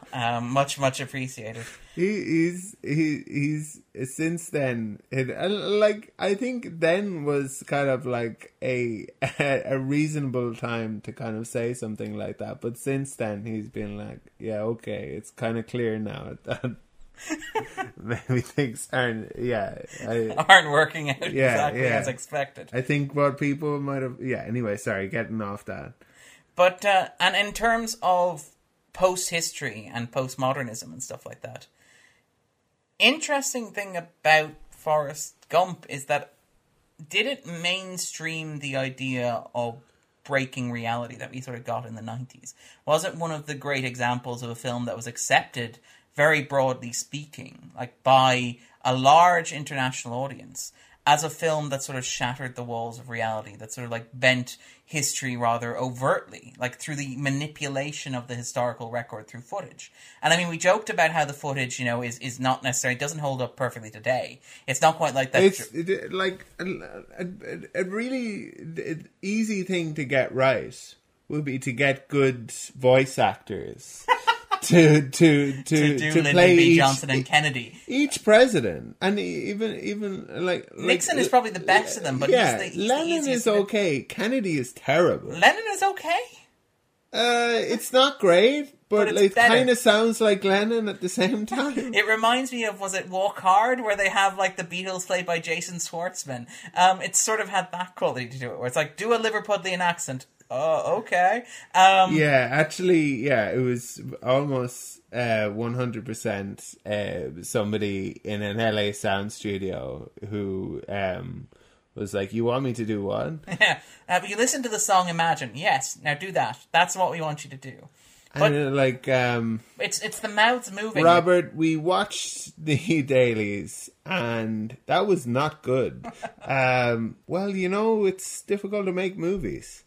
But I mean, for the time, it was groundbreaking. I mean, but it's really bad now, and a big part of it, the lip movement is bad, but also like the voice acting could have been a lot better, and even the dialogue is like, oh, you've got shot in the ass. I'd quite like to see that. Oh, I do love the reaction. I do love the reaction shot of Tom Hanks, like the moment where you can see the processing going through his head, where he's like, President just asked me to show me his buttocks. So I should do that. But I do think, is there something in there in like Forrest Gump? Nixon was okay, actually. Yeah, as far as voice goes. Yeah, well, I mean, because Nixon's the easiest one to do, I think, of the bunch. Kennedy should have been really easy to do. Should have been... Kennedy should have been a slam dunk. Yeah. Just hire the guys who do The Simpsons, who do Quinn on The Simpsons in your whole set. But, I mean, I feel like... Nice to you. That man's never drank a Duff in his life. Yeah, it was just considering they probably spent a lot of money on doing the hard parts. The digital effects, You think that like writing dialogue and getting good people to do it would be the easier. Well, that should be what led to the hard part. It should have been like, well, we have this great idea and this great voice Robert actor. Zemeckis was just reading the sound and the video effects kind of the like industry journal they have, and then brought that along and thought like, oh, have you got anything written for that yet? And it's like, no, but I'm definitely still going to put it in the movie. Yeah. We'll come up with it on the day. No religion too. Well, it's easy if you try. And even doing that now, that's like as good maybe as the one that made the movie. Yeah. And no, I'm not from Liverpool. Yeah. Like, get somebody who's like a professional John Lennon impersonator. There has to be some of them. There is probably somebody who does like one of these kind of Washington kind of press corps dinners each year, who does impressions of all of the former presidents. Yeah. Who's nearly dead, I guess. Law of averages. But I remember when he did the first correspondence dinner with George Washington. It was quite the sight. But yeah. His Thomas Jefferson is on point. I'm from Cleveland. You guys don't get that. It was before your time. No, but that's just what he sounded like. Yeah. But I do imagine Grover Cleveland sounding like that. I don't know why. Who's the one who got stuck in the bathtub? I did like, actually, we say that this is a very kind of straightforward, unsophisticated movie, but it also kind of like lampoons movies like this in a lot of ways, because they have the scene where he's talking about his comrades in Vietnam, and you've established nothing about these characters. Yeah. But it's like there is like Dallas, who was from like I don't know, Phoenix. Yeah. There is there was Cleveland, who was from Detroit. Yeah. There was Tex, who was I don't know where he was from. I do love though that the film sequence in Vietnam has him saving the platoon of characters who are literally named for places in America single-handedly. It's like, can you imagine, like, I wonder what they're possibly getting at that symbolically. Forrest Gump literally saving America from Vietnam. Yeah, and they're not only are they playing places in America, but they're playing like two places at the same time. Yeah, Phoenix from Detroit. But yeah, there's an element of like, I wonder though how much of the film, because just to get back to it, the breaking of reality, and like, because you look at this now and it's hard to watch. Oh, we're off that, Darren. We're off that. We've decided that we put a pin in that. I'm kidding. But I mean, stuff like, say, the deepfake technology that Jordan, what's his name? Jordan Peterson? Jordan Peele was talking about, like the technology that they're using today to superimpose people's faces over, I think, porn stars is the thing at the moment, where they will get famous people's faces and put them on porn stars. But I wouldn't know anything about that. No? You haven't been reading the industry journals? But they have stuff like they did that with the Obama video, where they made Obama say various things in a video with Jordan Peele in order to illustrate the dangers of the technology that's basically allowing people to technologically rewrite history. So the manipulation of the historical record through, like, manipulating footage and stuff like that. You didn't hear about this? I did hear about this. Yeah. Then and this was like one of those things that was like shared and. Yeah, and sort of it went viral and stuff like that. It's kind of interesting to look at like Forrest Gump as like possibly contextualizing it in that sort of aspect, in that it combines stuff like, say, Oliver Stone's JFK. So deepfakes, why now? Yeah, why? Forrest Gump really opened the door for us in 1994. And then a matter of decades later, we came up with this machine learning technology. I know, but I think that there is something in that basically Forrest Gump combines say, the alternate histories of, take the X-Files, or take the films of Oliver Stone, like, say, JFK or stuff like that, which are films that consciously consciously narrativize and distort the historical record in order to present versions of American history that don't necessarily line up with reality. And that in some ways, like Kurt Anderson would argue, helped contribute to the breaking of the sense of a shared reality in the 2000s. And even stuff like, say, later in the 90s. That's not really new, though. Well, in terms of the 90s. The whole... It's after World War II. Yeah. It's kind of where these kind of... I suppose on a thing... Philosophy takes a while to kind of disseminate... into the mainstream. Yeah, yeah. Because, I mean, you could argue, yeah, he's quite right. He goes back to, say, the 60s counterculture movement, for example, which represented a rejection of accepted or social norms or the narratives that were being pushed by, say, the state or by the mainstream media and stuff like that. And you could point to that as a moment of breakage. You could point to stuff like Watergate, for example, as a moment in which the public lost faith in a shared communal narrative set by the government. But you could also then... This movie kind of, like, you're talking about kind of Watergate and all of these kind of things. This movie is kind of like the Ready Player One of the 20th century. Yeah. Where there was like I think it was like a comedy Bang Bang where they had like Paul Scheer playing like the publicist for Ready Player One, where it was like, you like Donkey Kong? It's in the movie. You like E.T.? It's in the movie. Whereas this is like, you like the Watergate scandal? It's in the movie. You like Vietnam? It's in the movie. You like Apple? They're in the movie. It's a marked kind of point where the music gets not as good when they hit the 80s. When he's doing that running and they have this song about running. Really? That's wrong. As opposed to the walking out the door or how many roads must a man walk down. They're also pretty on point as far as they could have played the Tom Petty Running Down a Dream, but that was that in the 90s? Or shall we go to the fact machine check? To the fact machine. Running down. Would it be petty if we went to the fact machine? Hi-oh.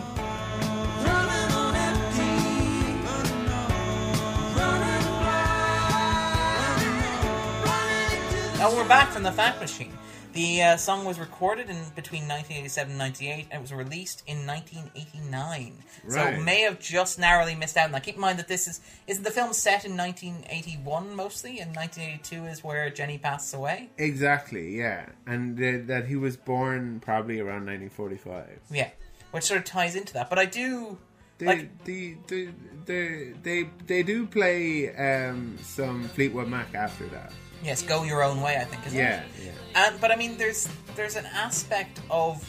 And it's funny that you should point to, like, Ready Player One and stuff like that. Because what I think Forrest Gump is trying to do, and maybe why it comforts so many people and why it sort of struck a chord beyond the, like, universality of the relationship between Forrest and Jenny, is that it tries to create a singular, cohesive narrative of the 20th century by casting Gump as its central figure. It tries to present a version of history that makes sense. It's kind of like conspiracy theory, which became a huge deal in the 90s. Conspiracy theories argue that, like, the entire crazy state of the world that we live in can be laid at the feet of one person, whether that person is a lizard queen or the head of the New World Order, or possibly some vague anti-Semitic stereotype who's heading, like, globalists or whatever. Well, I noticed some skepticism in your tone, Darren. The lizard people are real. Wake up, sheeple. Yeah. But I feel like, is Forrest Gump doing a gentler version of that? In that, is it trying to trying to narrativize almost the 20th century, or the second half of the 20th century? Yeah, absolutely. Yeah. But it's doing it on such a kind of a surfle levis,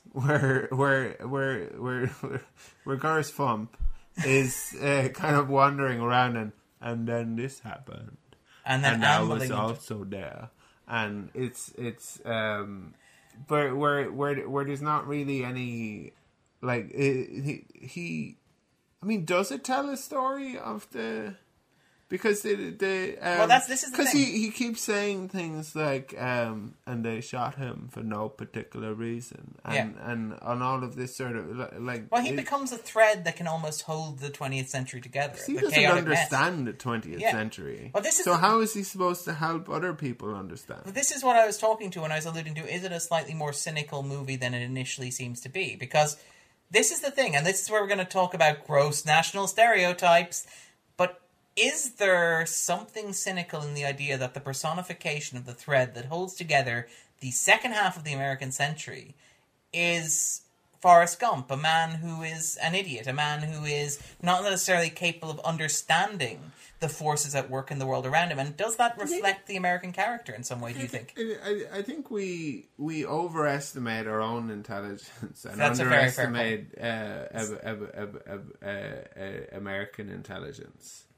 Like if they were as stupid as we thought they were, then the whole system would have. But no, that is the kind of like stereotype. Okay. Well, innocent. If you want to talk about stupid nationalities, let's talk about that. Yeah. But I do feel like, okay, maybe stupid is the wrong word here, but innocent then, perhaps. Sorry, I don't think you even said stupid. I think you said idiot. Yeah. But like this guy who has found himself, and I mean, perhaps it's a humbling stereotype, but this idea of a guy who's found himself through luck rather than his own plans at the center of all these big events. And does that say something about how America sees itself? Well, America never went full Simple Jack. So, yeah, they haven't made that mistake, I guess. Sorry. Well, it is worth noting, for example, that the film, while it made half its budget abroad, but significantly less than, say, other smash hits of around the same time, like, say, Jurassic Park or, say, The Lion King or stuff like that. There's an element when you look at a lot of the contemporary press around the film where foreign audiences don't seem to respond to it with the same enthusiasm as American audiences. Is there something in the portrayal of Gump as this sort of like guileless innocent who is sort of like, who's almost oblivious to how the world is working, but who's found himself in a position of strength? Does that speak to how America sees itself, maybe? I don't know, or how it wants to see itself? Or am I just generalizing? You never see the Vietnamese. Yes. In this Vietnam movie. They're just like these kind of, they're like behind trees, just kind of like shooting at the Americans for no reason. Yeah, there is no context. Yeah, because they did, like, all Bubba the Americans are doing is walking. They just spend all the time walking, and then it's like, go in that hole and check that there's not something bad in there. And you get the sense Forrest never actually shot his weapon. Yeah, no, he does, but I say it's probably very confusing to him, and it's probably best that he doesn't understand what's going on. Yeah, because it's like trying to. I wonder if his mum explained the Vietnam War through an aphorism to him. But I mean, even Bubba, for example, is like, when we take over here, I'm going to open a whole host of shrimp restaurants without any sort of confusion. If only. Yeah. It was a real tragedy what happened in Vietnam, that America weren't allowed to win. And open shrimp restaurants.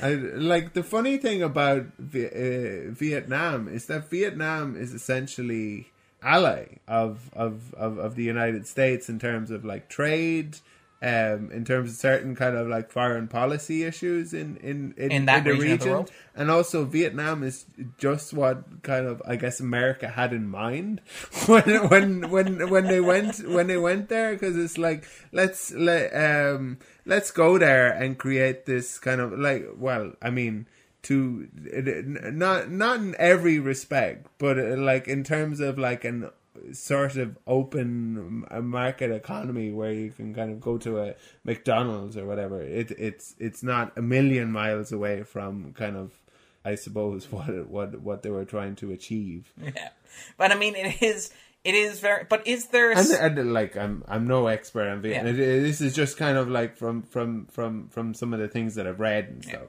And I mean, to pick another example, there are arguments about, say, terrorism, the current, like, the war on terror, for example. Terrorism. But, like, there's examples from the war on terror of, like, you know, studies that suggest that, like, the American population have very little idea what motivates religious extremism beyond the religion. What? Yeah, aside from hating freedom. But, like, they don't necessarily understand the cultural and historical context that informs a lot. And that's not a judgment on Americans, to be clear, because I imagine, like, you could argue the same about British people or about Ireland, for example, during the Troubles. Like, you could argue the same about our population knowing anything about, you know, stuff outside our own borders. It's not necessarily a judgment on, say, the American character so much as a judgment on people who happen to be the most powerful people in the world at a given moment. I don't want to, like, generalize based on nationality. No, and it's a very easy kind of... simple messages are easier to kind of disseminate. Yeah. So something like, say, Brits out. That's very straightforward. Yeah. You As know, opposed to, like, here's an annotated history. We're Irish, they're British. They came here, let's get rid of them. Yeah. As opposed to, here's an annotated, you know, sort of study of the struggle or whatever, or the history that exists between these two nations. And I wonder, does Forrest Gump sort of get at that with its lead character who sort of bumbles through life without ever understanding the context for what's happening? Like, is Gump the embodiment of those people who are discussed in articles that say, you know, that Americans and Britons don't necessarily understand why foreigners, why people, you know, from Iraq and Afghanistan would try and attack their countries or would engage in terrorist attacks? Is Gump basically an expression or like an avatar almost of that sort of attitude? Well, sometimes I get like a hard time for expressing these kind of views, but the people engaging in terrorism, if the people that they're attacking are kind of ignorant of the reasons why these people are attacking them, I would. So, to be clear, I'm not justifying or supporting terrorism in any way, shape, or form. I should be absolutely 100% unequivocally clear. This is not an endorsement of those. And I have heard it said by people who know more of these things than I do that there is no one kind of terrorist. Yeah. There is no kind of commonality of personality or of like intellect that identifies a terrorist from a non-terrorist. That there are certain things, but not maybe the things that you would expect. So it often seems to me like a very stupid thing, but that's not strictly speaking the case. There are, but it seems a ridiculous thing to imagine that there are terrorists who are as kind of intelligent in some ways as, well, I don't want to say me, because like no one's as intelligent as me, but as the people who rationalize for them or whatever. Sorry, no? Was that rude? No. Was that blunter? I was just kind of I couldn't keep a straight face. Okay, but I do wonder if that is something that plays through the film, and I think that it's interesting to look at Gump as an avatar, or is the argument that like the elevation of Gump, if we are to take it entirely seriously in the context of the film as it's presented to us, is that an expression of like anti-intellectualism in some way, shape, or form, and the idea that you don't need to be smart as long as you're decent?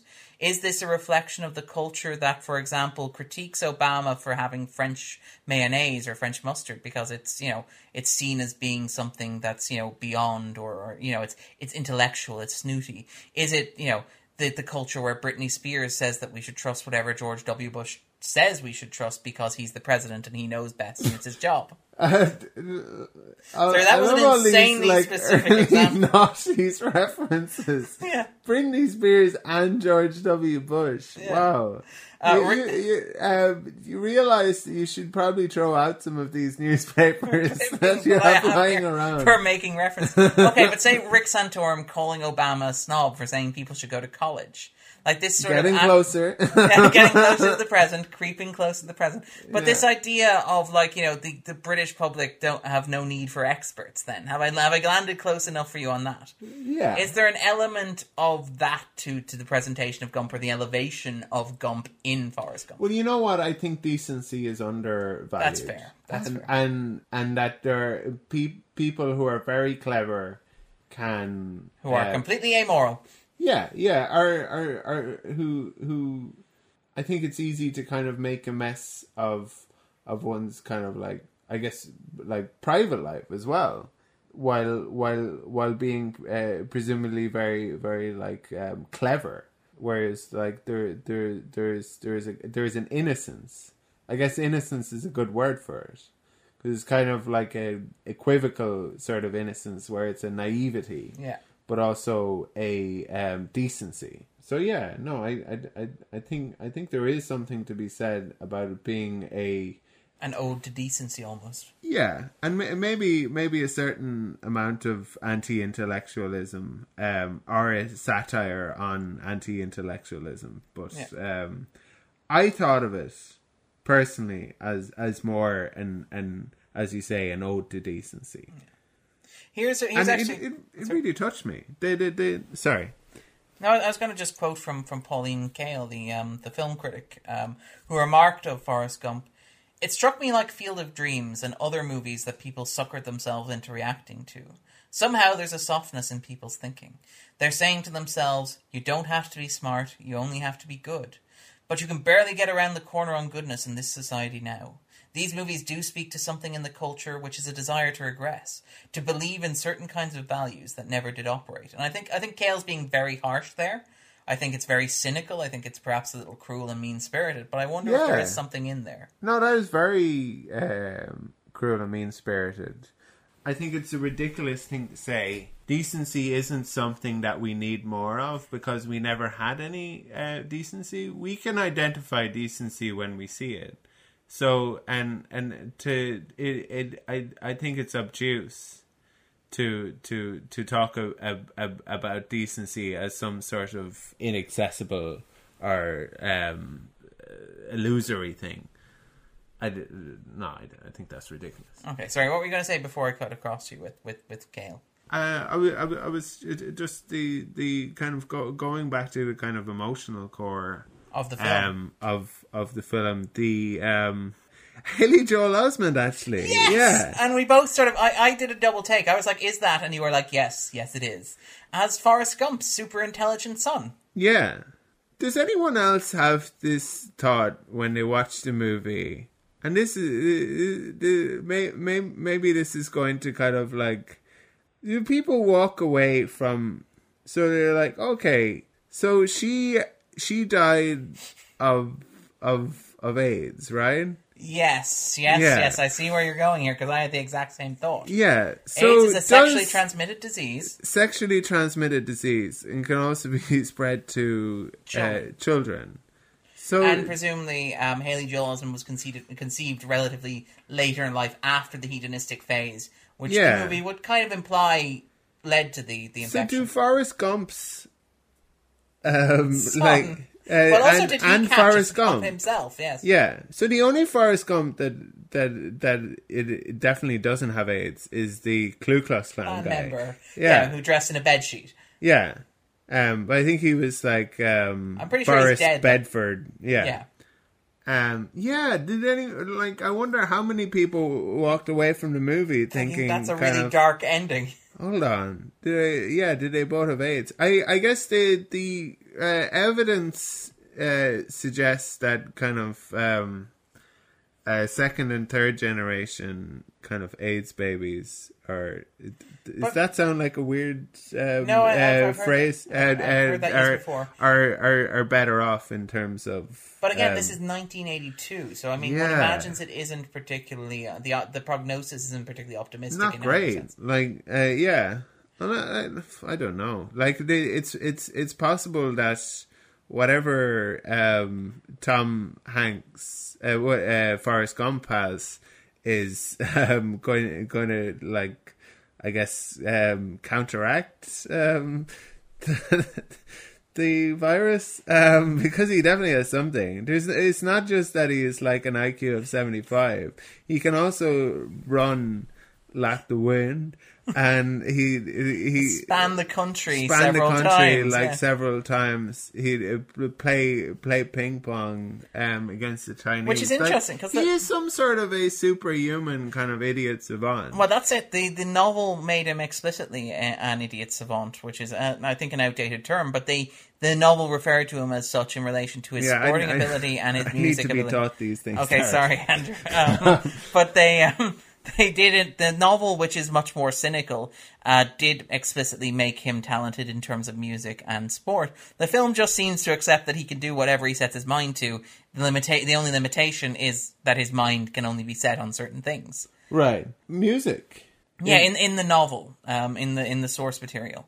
Which interestingly enough, do you know that the author of the film, the author of the book, signed a back-end deal to earn money off the net earnings or the gross earnings? The gross earnings, I think it was. Back-end deals always sound so seedy. They do sound so shady. Yeah. But he made a deal to get points off the back end, if you will. But he... That sounds better. That sounds much better. But apparently... You got my points. Apparently, despite the fact the movie made something like $700 million worldwide, Paramount managed to use their accountancy department to insist that somehow it didn't turn a profit, and so avoided paying him any money whatsoever. To the point where when he eventually wrote a sequel novel to Forrest Gump, which is titled Gump and Company, the opening line of the book consists of "Don't ever let them make a movie of your life." Even the stuff that they get right, they'll still manage to screw up horribly. But apparently they did settle eventually by paying him an undisclosed 7-sum figure. Interestingly enough, Zemeckis and Hanks took money off the net earnings. So they actually got the points despite the fact it technically wasn't profitable, according to Hollywood's wonderful accounting rules. Okay. So, yeah, damn. The writer though, he only got 7 figures in the end. Yeah, but I mean, one imagines better than nothing, and he sold the rights to in like seven figures can like you can live an okay life on 7 figures with 7 figures. And he also how many figures did he want? That is the question. How many figures did he deserve?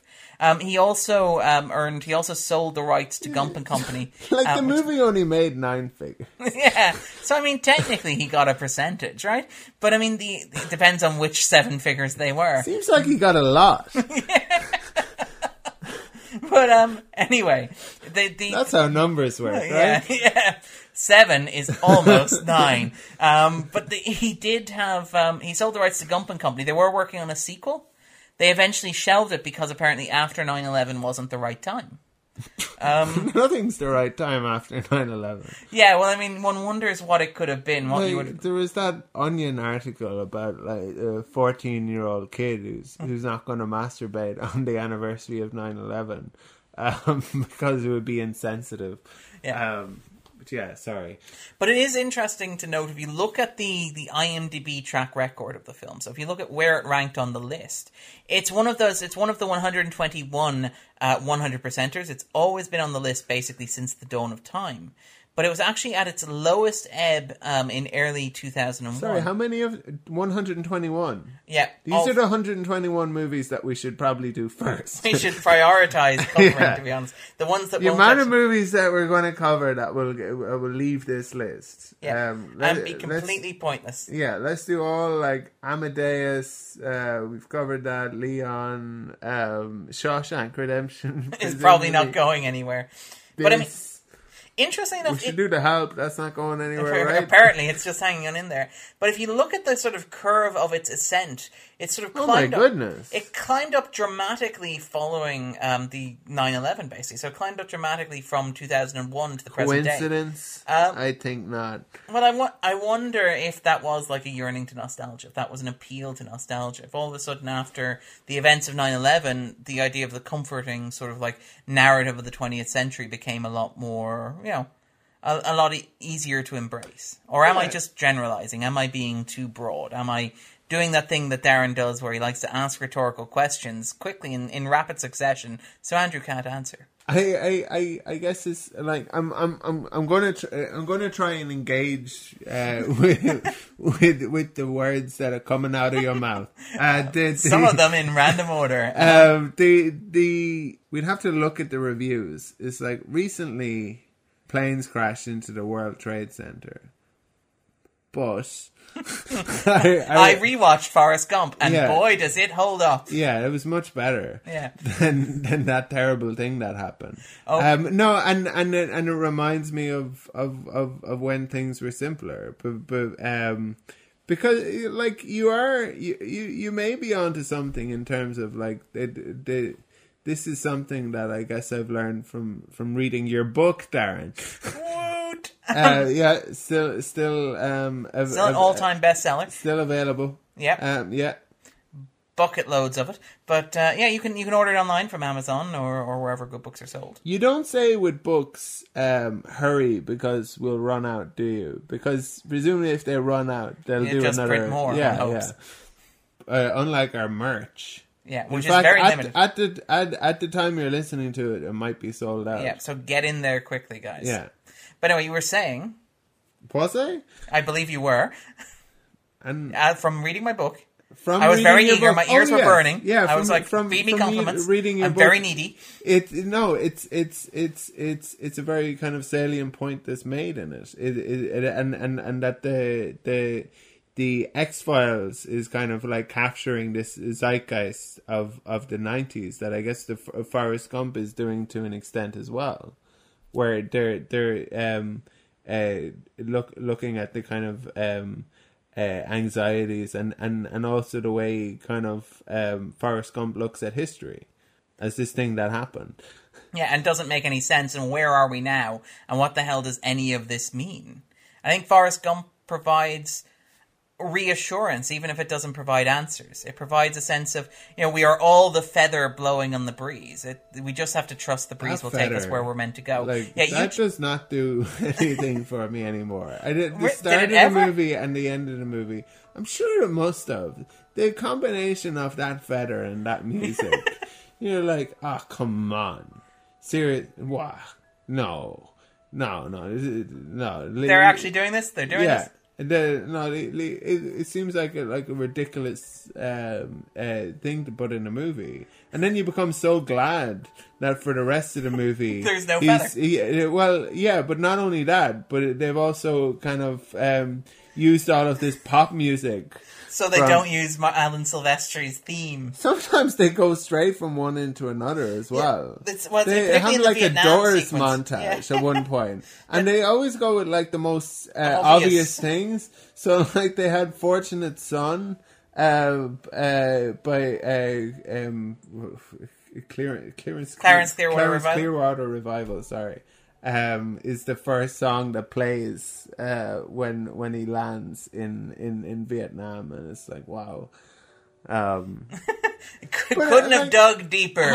How many of these songs are just really obvious because we've seen Forrest Gump? That's a fair point. Yeah, like like similarly to the question I had earlier about kind of like, how much does this movie speak to my own experiences, and how much has it imprinted upon me to where I will attach emotional significance to events in my life that remind me of Forrest Gump? It's an interesting question. Forrest Gump has you. So, is there anything else that we'd like to talk about when we talk about Forrest Gump? No, we've gone far too long. Okay, do you want to do the in-out chart? Sure. Okay, let's take a look at what's come in and gone out in the 250 over the past month. Wait a second. When was the last time we did the in and out chart? Is there going to be anything new on it? About a month ago, I think. Okay. So we've had 3 new entries and 3 disappearances. So what's dropped out is PK, which is the Indian film that we talked about quite a bit, which is the one with Amir Khan. The Castle in the Sky, which is the 1986 debut of Studio Ghibli. And Pirates of the Caribbean, Curse of the Black Pearl, which I feel like we've talked about before. That's out? That's out. Oh. How long it will stay out? To see Castle in the Sky out. Castle in the Sky needs to come back at some point so we can cover it. Yeah. As part of our Anime April. And coming in, luckily enough, we traded 1 for 1 on the anime front because Akira's back in, which is good. The Battle of Algiers is back in, I think, as well. Sherlock Jr. is the highest new entry at number 154. I saw that. That is exciting because we spoke about Buster Keaton's The General. Yeah. And about how you were surprised that it wasn't in the list. Yeah. As in that you were surprised that Sherlock Jr. hadn't made it, but now it has. Look at that. It's that Darren Mooney bump. Yeah, it was that threshold to do with votes. It had been in, it dropped out in 2012 when they upped the number of votes necessary to keep a film on the list, and it suddenly came back in, which is great to see. I'm actually quite happy with that. I don't mind. I feel like that's a reasonably good trade for those 3 films. So will we take a look then and pick what we're going to cover next week, Andrew?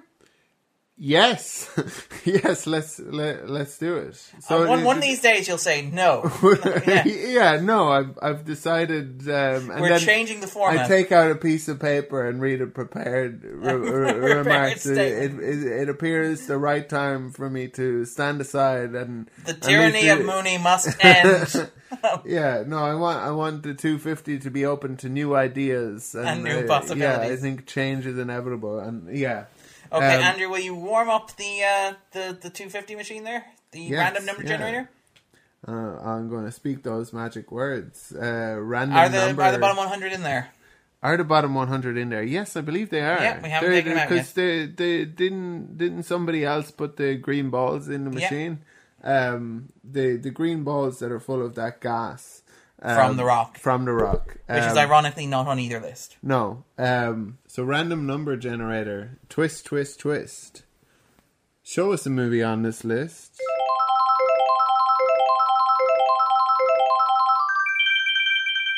And the movie that has come up, coincidentally, is number 248. That is a movie that we just spoke about. Can you remember, Darren, what movie that was?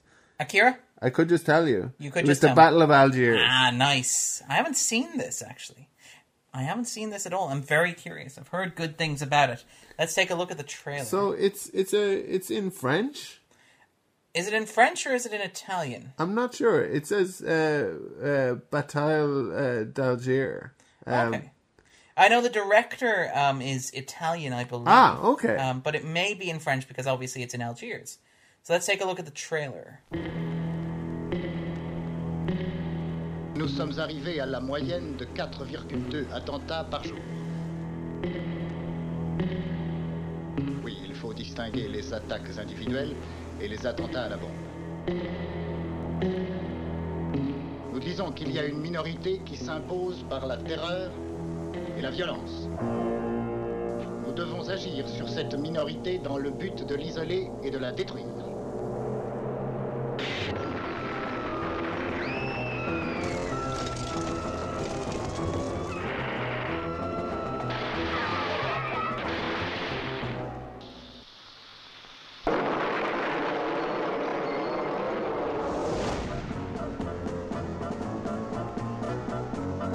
يصعب للشعب باش يبدا ثورة ويصعب له بزاف باش يوصلها ويصعب له أكثر وأكثر باش ينتصر.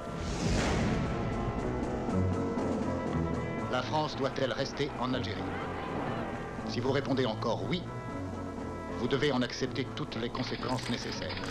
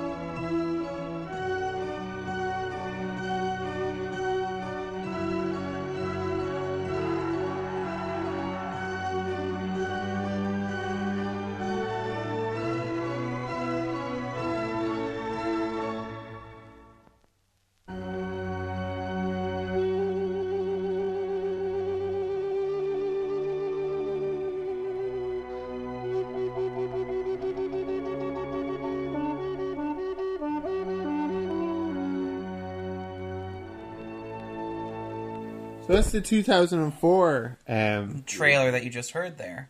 From the re-release. It was remastered, I think, around then as well. It was an interesting film. It was hugely controversial at the time. It was, as the trailer says, banned in France in 1965. Which you won't have seen. But screened at the Pentagon in 2004 or 2003. So it's a film that is rich and storied and important. Most explosive movie of the 1960s. Yeah. Brought to you in 2004. Yeah. Brought to you in 2018. So we think. We hope you enjoy. You haven't seen this, I assume, either. I have not, and it looks great. I'm really looking for, and I guess if people are hearing this, have a look at the trailer, because I'm excited now. Yeah, and the I feel like the trailer is quite good. And that it doesn't give away too much, but gives you a sense of mood as well. Yeah. And it's exactly what you would kind of expect anyway from like the title, you know. And like from the soundtrack, it gives away about as much as you know. It's the title is the Battle of Algiers, and then you watch the trailer and you know just as much. But you're also kind of more excited about it. And you're guided into the style. It looks very stylistically confident. Again, I know very little about it. It looks amazing. There's lots of really nice sort of 60s style close-ups on faces. You've got the aspect ratio. You've got, Remind me of some of the kind of new wave stuff that I've seen. And I haven't seen very much. We have a friend who's a new wave fan. I wonder if we can drag him into this, possibly. But we'll see anyway. Awesome. Okay, I'm looking forward to that. Andrew, in the meantime, if people are looking for a bit more Andrew Quinn in their lives, where can they find it?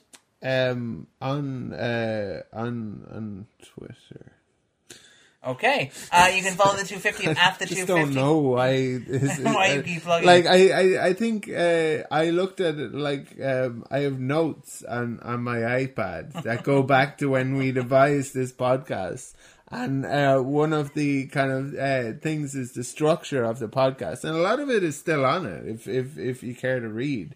But the one of the elements that is sort of dropped by the wayside.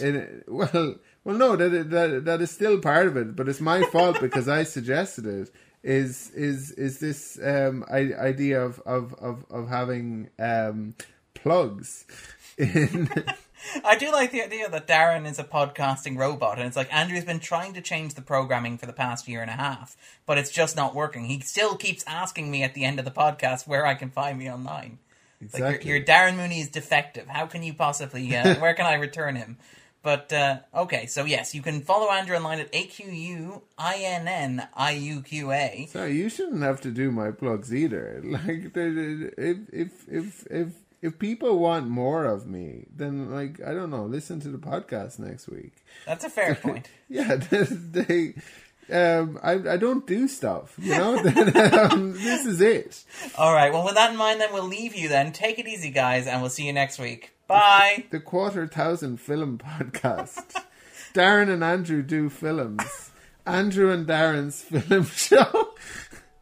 The 250 is the first one on the list. Yeah, I feel and then like it's like, let's come up with a few more. Yeah, just in case. Yeah. I feel like, we peaked. Okay, structure. Intro. Work tagline for the movie in. Theme tune. Host catch-up and guest introduction. We never do a host catch-up. No, we never do. I feel like we never ask. Any interest in each other as people.